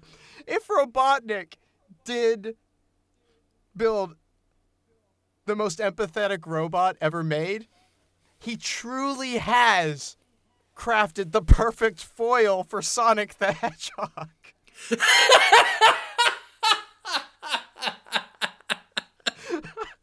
Yes.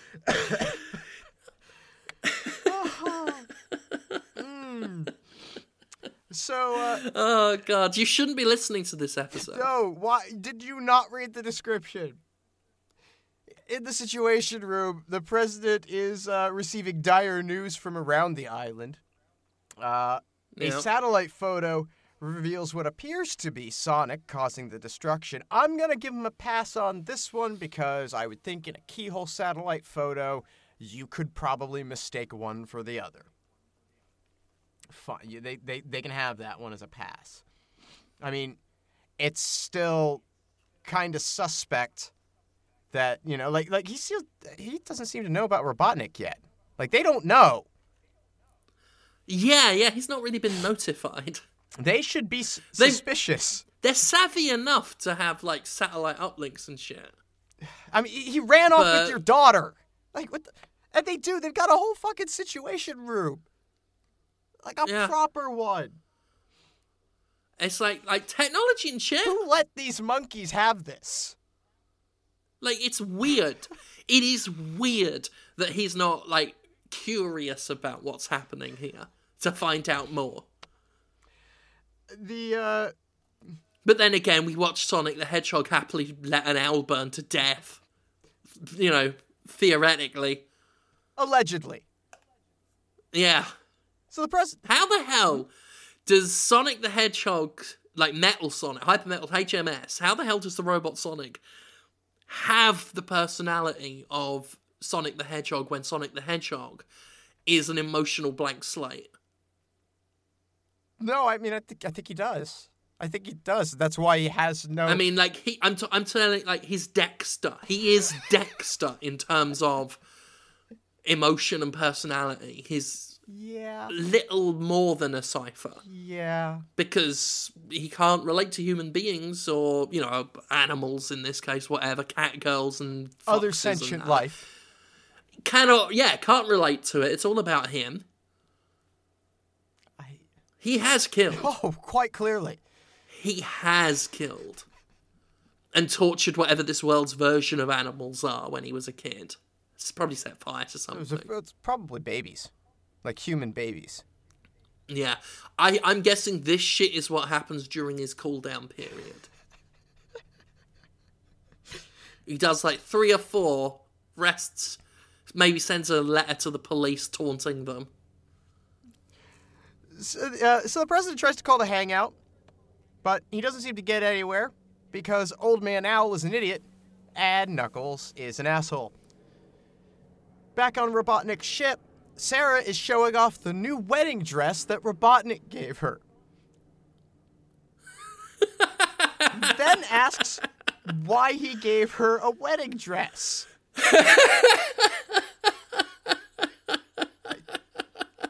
I have 2 questions. Put it on. It takes a long time to put on, but put it on first before you ask anything else. Yes, that was my first question. Wouldn't you ask that question before you put the complicated wedding garment on? Yeah, I would answer that with gotta go fast. My second question is, why would you put on a wedding dress that this man gives you? Under any circumstances. You've already gotten into a vehicle with him, and you saw how that turned out. Robotnik reveals that once they're the only 2 people left in the world, they'll be married and live happy lives together. And he is now in a powder blue tuxedo. Yeah. I've got to just, like, wonder if he was on any incel forums at this point and was getting ideas that he shouldn't have been getting. And that's not how marriage works, No. by the way. No. You're not automatically married if you kill everyone in the Yeah, world, no matter what incel forums tell you. You try all you like. If you engineer a situation where you are literally the last man on Earth, I still suspect you will be an incel. Yeah, I mean, I would say In that fact, at this point... I would suggest it might increase your odds of being an incel forever. Yeah, honestly. Like, if word got out... Like, basically, if you... Yeah, if word got out, no one would want to sleep with you. But also, if you kill everyone else in the world, and you're hinging your bets on one person, like, you really are just cutting down the numbers. Yeah. I mean, at the very least, like, maybe have it... Like, maybe kill everyone who you don't want to sleep with in the world. So that way, you've dramatically at least narrowed everything down and kept it condensed. We're not encouraging the practice of forming non-consensual harems.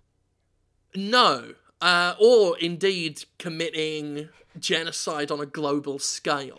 Don't do either of those things. However, if you're gonna do just don't go on incel forums. Do the other. In it at all. That Don't kill the world to have sex. That was Hitler's please. mistake. Don't listen to this one. That was Hitler's mistake. Jesus Christ. What's wrong with me? So, this does not agree with Sarah, this idea of marrying Robotnik. She does explicitly state, not if you were the last, I wouldn't marry you if you were the last man on Earth, which is precisely the scenario he is describing. And that line doesn't work quite as effectively, if that's his plotted outcome, but... Yeah, because at that point he's just thinking... Well, yeah, that was the given. Eventually... I'm gonna wear her down. You'll get bored enough. What an idiot. What an idiotic film. But she briefly... This is another example of the every comic trope in anime coming up. Because we get a super deformed sketch sequence. Where... Oh, yeah! Where there's a super deformed sketch with, like, 3 frames of animation where she is pregnant and has a baby carriage, and there's like half a dozen little Robotniks crawling over an adult Robotnik. Oh, God. And, like, even... That is a nightmare scenario. It truly is in so many ways. You've got to repopulate the Earth with just your own children. And like, that's bad enough. And nobody should ever draw that with an eye for cute. No. It just creates this dissonance. Yeah, it's grim. It's worse than the dream sequence in Terminator 2, is her dream sequence. Her imagination of the future. It's worse than Linda Hamilton's. Oh, God. So, yeah, she briefly has this sort of nightmare scenario of a dozen little Robotniks popping out of her basement toaster. And then we go back to the Situation Room, where Knuckles is giving the president the lowdown on how HMS actually could single-handedly destroy the world. Now, think back to about, oh, God, it feels like an eternity ago now, but we're going to say about an hour ago. Why is this so long? This is ridiculous. And about an hour ago when I said that this film broke me midstream here. This is what I was talking about. Okay. The Land of the Sky sits upon a glacier that holds the continents of the planets together, beneath which are rivers of lava.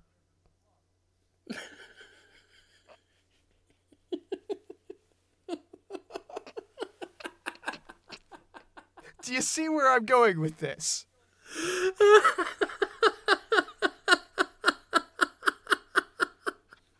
All of it's so wrong. All of it. The glacier, the balancing, the lava, of course, every aspect of this is wrong. The 30,000 feet of empty space. It's all just jizzes in the face of sense. How is this not scrambled the brain of any child that's watched it? You know what? I think we're more at risk because our sense of reality has already been clearly defined. It's not nearly as malleable as a child's.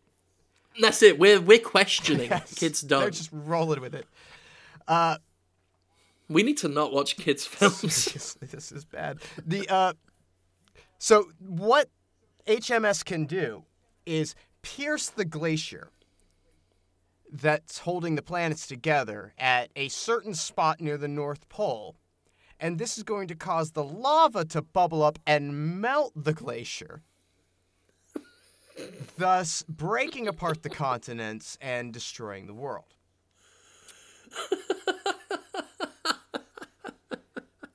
Tails. Fuck this film. This is the worst fucking scene of this entire thing for so many reasons, because now Tails urges the president not to disclose this information to Sonic. But Sonic, having now suddenly developed a fuck,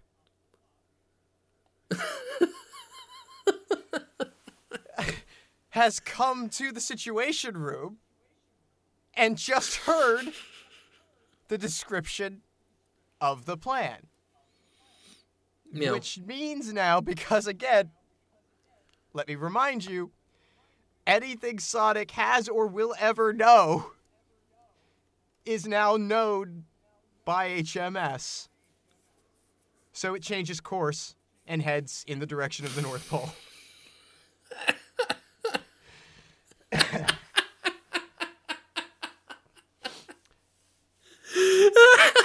That's how it works. That's how having the same personality works. It's telekinesis, telepathy rather, is just built in. Everyone starts heading to the North Pole in groups as Tails and Knuckles fly there in the tornado, which I guess they... It turns out this whole thing was like the setup for the world's shittest Christmas Pretty movie. much, yeah. It just gets Christmassy at the end. I guess they somehow got back and repaired the tornado. Either that or, like, Tails has multiples of the thing. Hard to say. Oh yeah, because they're back planing around. They're back on the plane. Tails says some crap about using the navigator to bring Sonic's personality out in HMS. Okay, fine. Yeah. I mean, it's already pretty out if it's knowing everything you know. Yeah, the shit's I would working. say it's pretty out. At the North Pole, HMS scans for the right spot to attack and breaks into the glacier. If anything, tone this Metal Sonic's personality down so it's less like Sonic, therefore less likely to destroy the world. Yeah. Yeah, I think things would have been safer if it hadn't taken this Sonic's personality. Honestly, I think that Hyper Metal Sonic is only doing this for a laugh. Actually, because it's got Sonic's personality. That explains something later in the film. I'm going to bring that up again. That's a good thought. That's a good thought about that. There you go. Okay. So, HMS attacks the glacier, it breaks through, and Sonic is too late to prevent him, but not too late for some more incredibly uninteresting fighting to happen. They mirror each other's moves because, as Sonic helpfully points out, they both know what the other is thinking. Yep. That's how this works. Running into each other, they fly upward to Robotnik's ship above, Sonic landing on the nose of the ship, and HMS crashing into its underside. Sonic then blushes and awkwardly dances around on the nose of the ship, two Robotniks expressed confusion. But we quickly learn that this is because HMS has crashed through the passenger side floor, and he is looking directly up Sarah's skirt. Oh, yeah. And because... You're right, the robot does want to fuck her. Yep. The robot wants to fuck her. Yep. And because the robot's having the experience of looking at her panties, Sonic is having the experience So too is Sonic, of yeah. looking up her panties. Yeah. Because that's how it works. That's how it works. Fuck me, running. How does that... Yeah. So as she's beating the robot on the head for being a perv, and Robotnik is trying to leap at Sonic on the nose of the ship. If they're that identical, how are they not, stood next to each other just doing the same things forever in tandem? Well, that is ultimately what happens here. In this confrontation, that is what they were doing. I mean, they stopped doing it because... I mean, that's the thing. Why is it selective? Why? Well, I think are they they both that closely connected? At the same time had an idea to not do the thing the other one was going to do. And that's the only way it works. But then the rest of it, I'm thinking, because this is what leads me to my thing of, the conclusion, what they want to have happen, is the only thing that should be happening. Yep. Because I then start thinking, well, what if one of them wants to take a shit? And I'm saying one of them... because they're so closely connected that the robot would have to think it needs to take shit. So... wow. Oh, and that's got to be an existential crisis for the robot, because he doesn't have that equipment. Right? He's just sat there straining for nothing. But which one needs to go for a shit first? And then it's a chicken-egg situation. Because surely they both want to shit at the same time, but if one of them... is dictating the feelings of the other, and vice versa. Oh my god. Who's having the feelings first? That's what they start thinking. No, see here, if Robotnik and HMS had been smarter, HMS would have simply thought, no, I don't have to take a shit forever. Because he could do that. Yeah.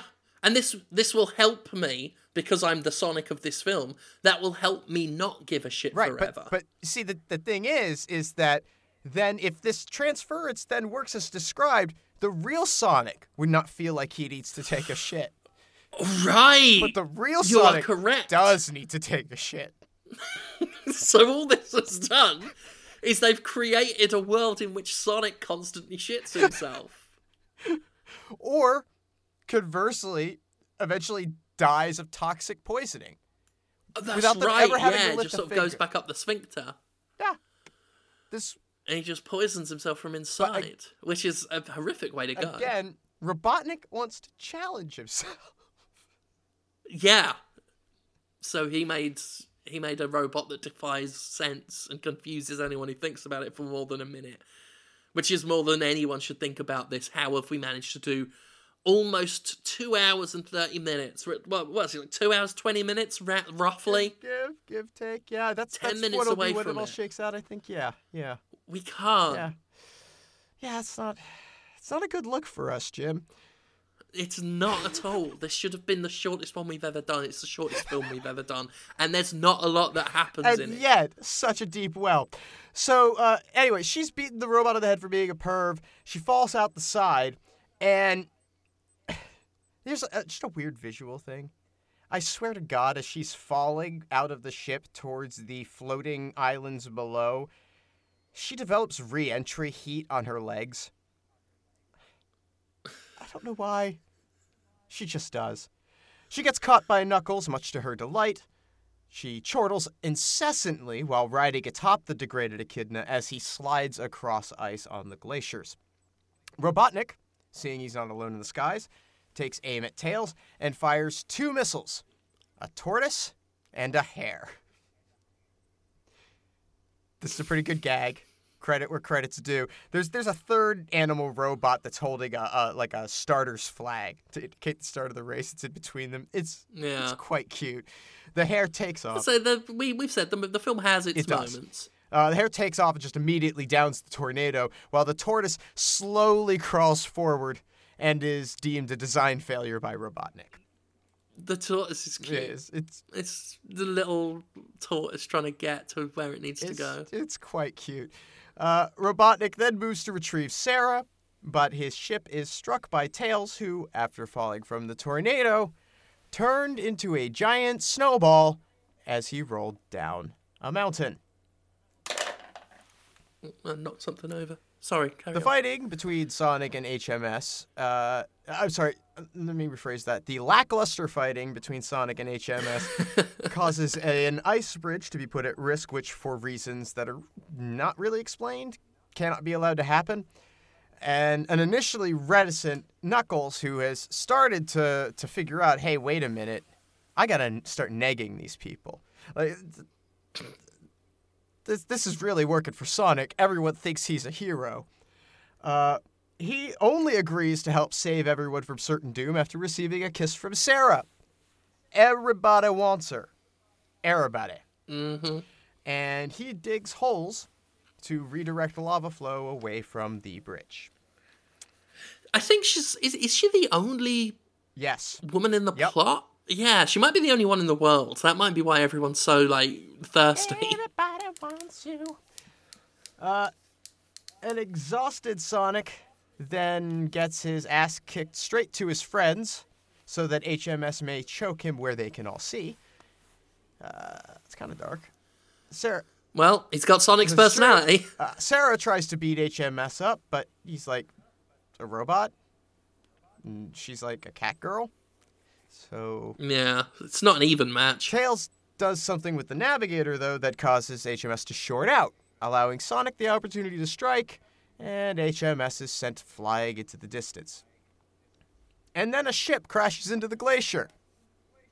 It is the President, who is here despite there being absolutely no justification or rationale for his presence in this place in this time.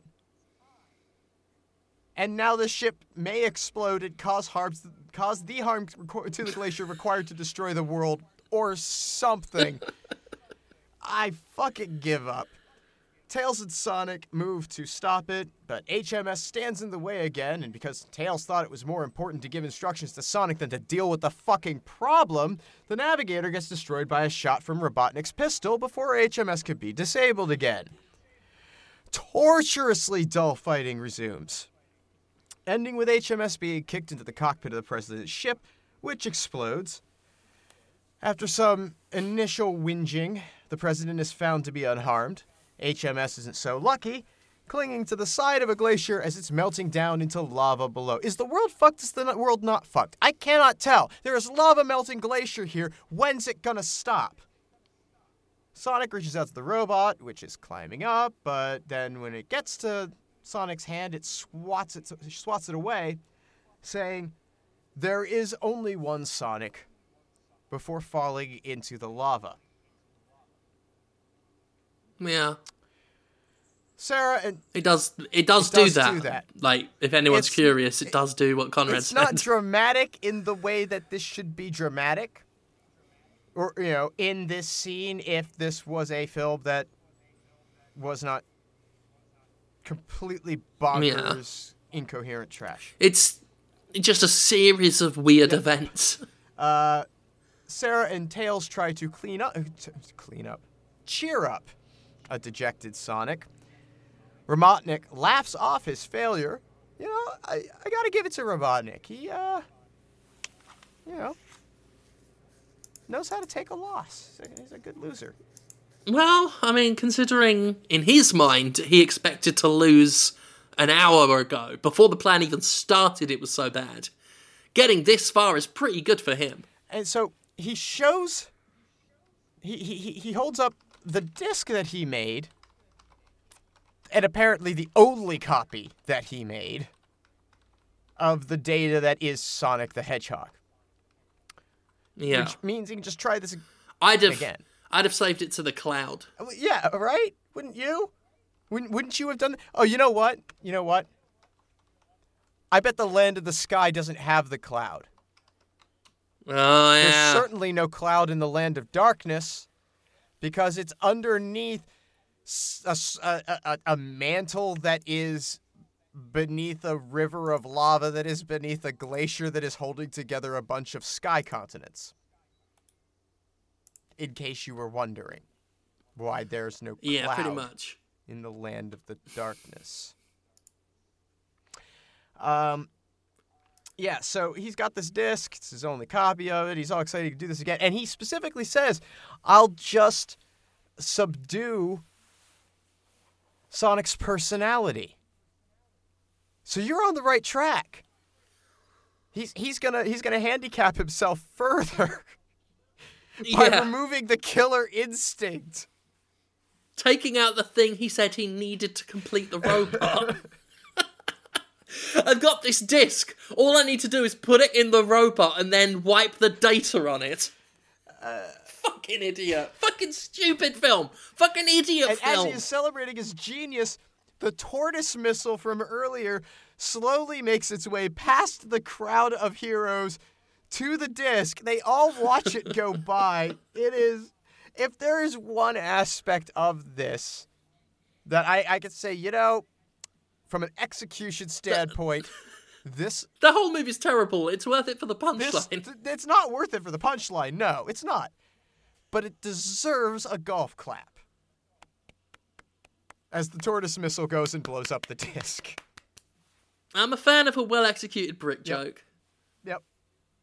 It was very well done, and it's well done in a lot of ways too. Because I would point out if you do for whatever ungodly reason watch this, the tortoise bites the disc and there's a pause, like it holds for the joke, as in case you haven't realized. Wait a minute, this is a missile. Because in the time in the intervening 10 minutes, because again only 10 minutes has passed, if that. Sorry. You may have forgotten in all of the mind-numbing, boring combat that this was a missile. So, well played. Yeah. Knuckles then punches Sonic, says that they're even, which then escalates into a race. And then everyone else climbs into Robotnik's ship because it's comical to have that many people in a very small ship chasing after Sonic. The end. Yeah, that's Thank it. God. I'm just going to try and tie this off as quickly as possible. Yeah, you do that because I'm tying off something else right now. Nice. Did you like it or not? I like what we did to it. Yeah, I'm in the same boat. I don't care for the movie one way or the other, apart from the sheer idiocy on display, but it's a kid's movie. I'll give it a bit of a pass for that, although it's insulting a lot of children's intelligence. But yeah, it is better for the fact that we've done a 2.5-hour podcast on it. Viewed through the right cynical lens, there is enjoyment to be found. Yeah, if you're willing to question it. Yeah. And go down that rabbit hole that will lead in genuine stress yes. for you. And genuine emotional stress and labour that you need to do. I realize this has been very, very long, and it may seem like we have been just utterly exhausted, but I'd like to think there's more out there. I'm utterly exhausted. Oh, no doubt. I think if we'd have decided to tackle this more like actual movie critics and decided at the beginning to disseminate and pull apart. Proper academic critics, not, your local newspaper critics. Not a pair of wankers. Even then, if we'd have just at least had newspaper critic levels of faculty, we'd have done better. But yeah, there's a lot to pull out of this horrible thing. But it is, you've got to, if you're willing to question what you're seeing and hearing, the guff that is being passed off.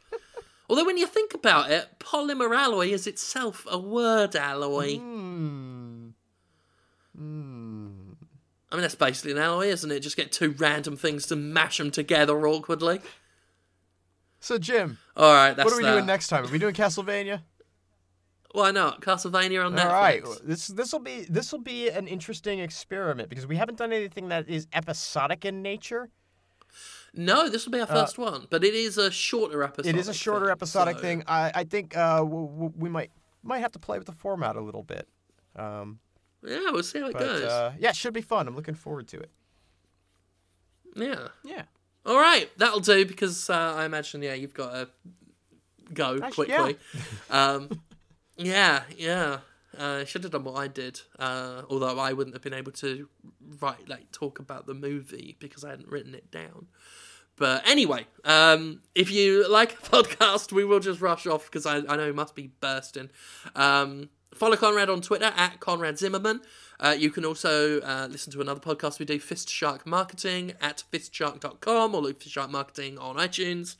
And we'll see you next time with Castlevania, the Netflix animated original show, and that'll do it. Goodbye. Bye. Fucking hell.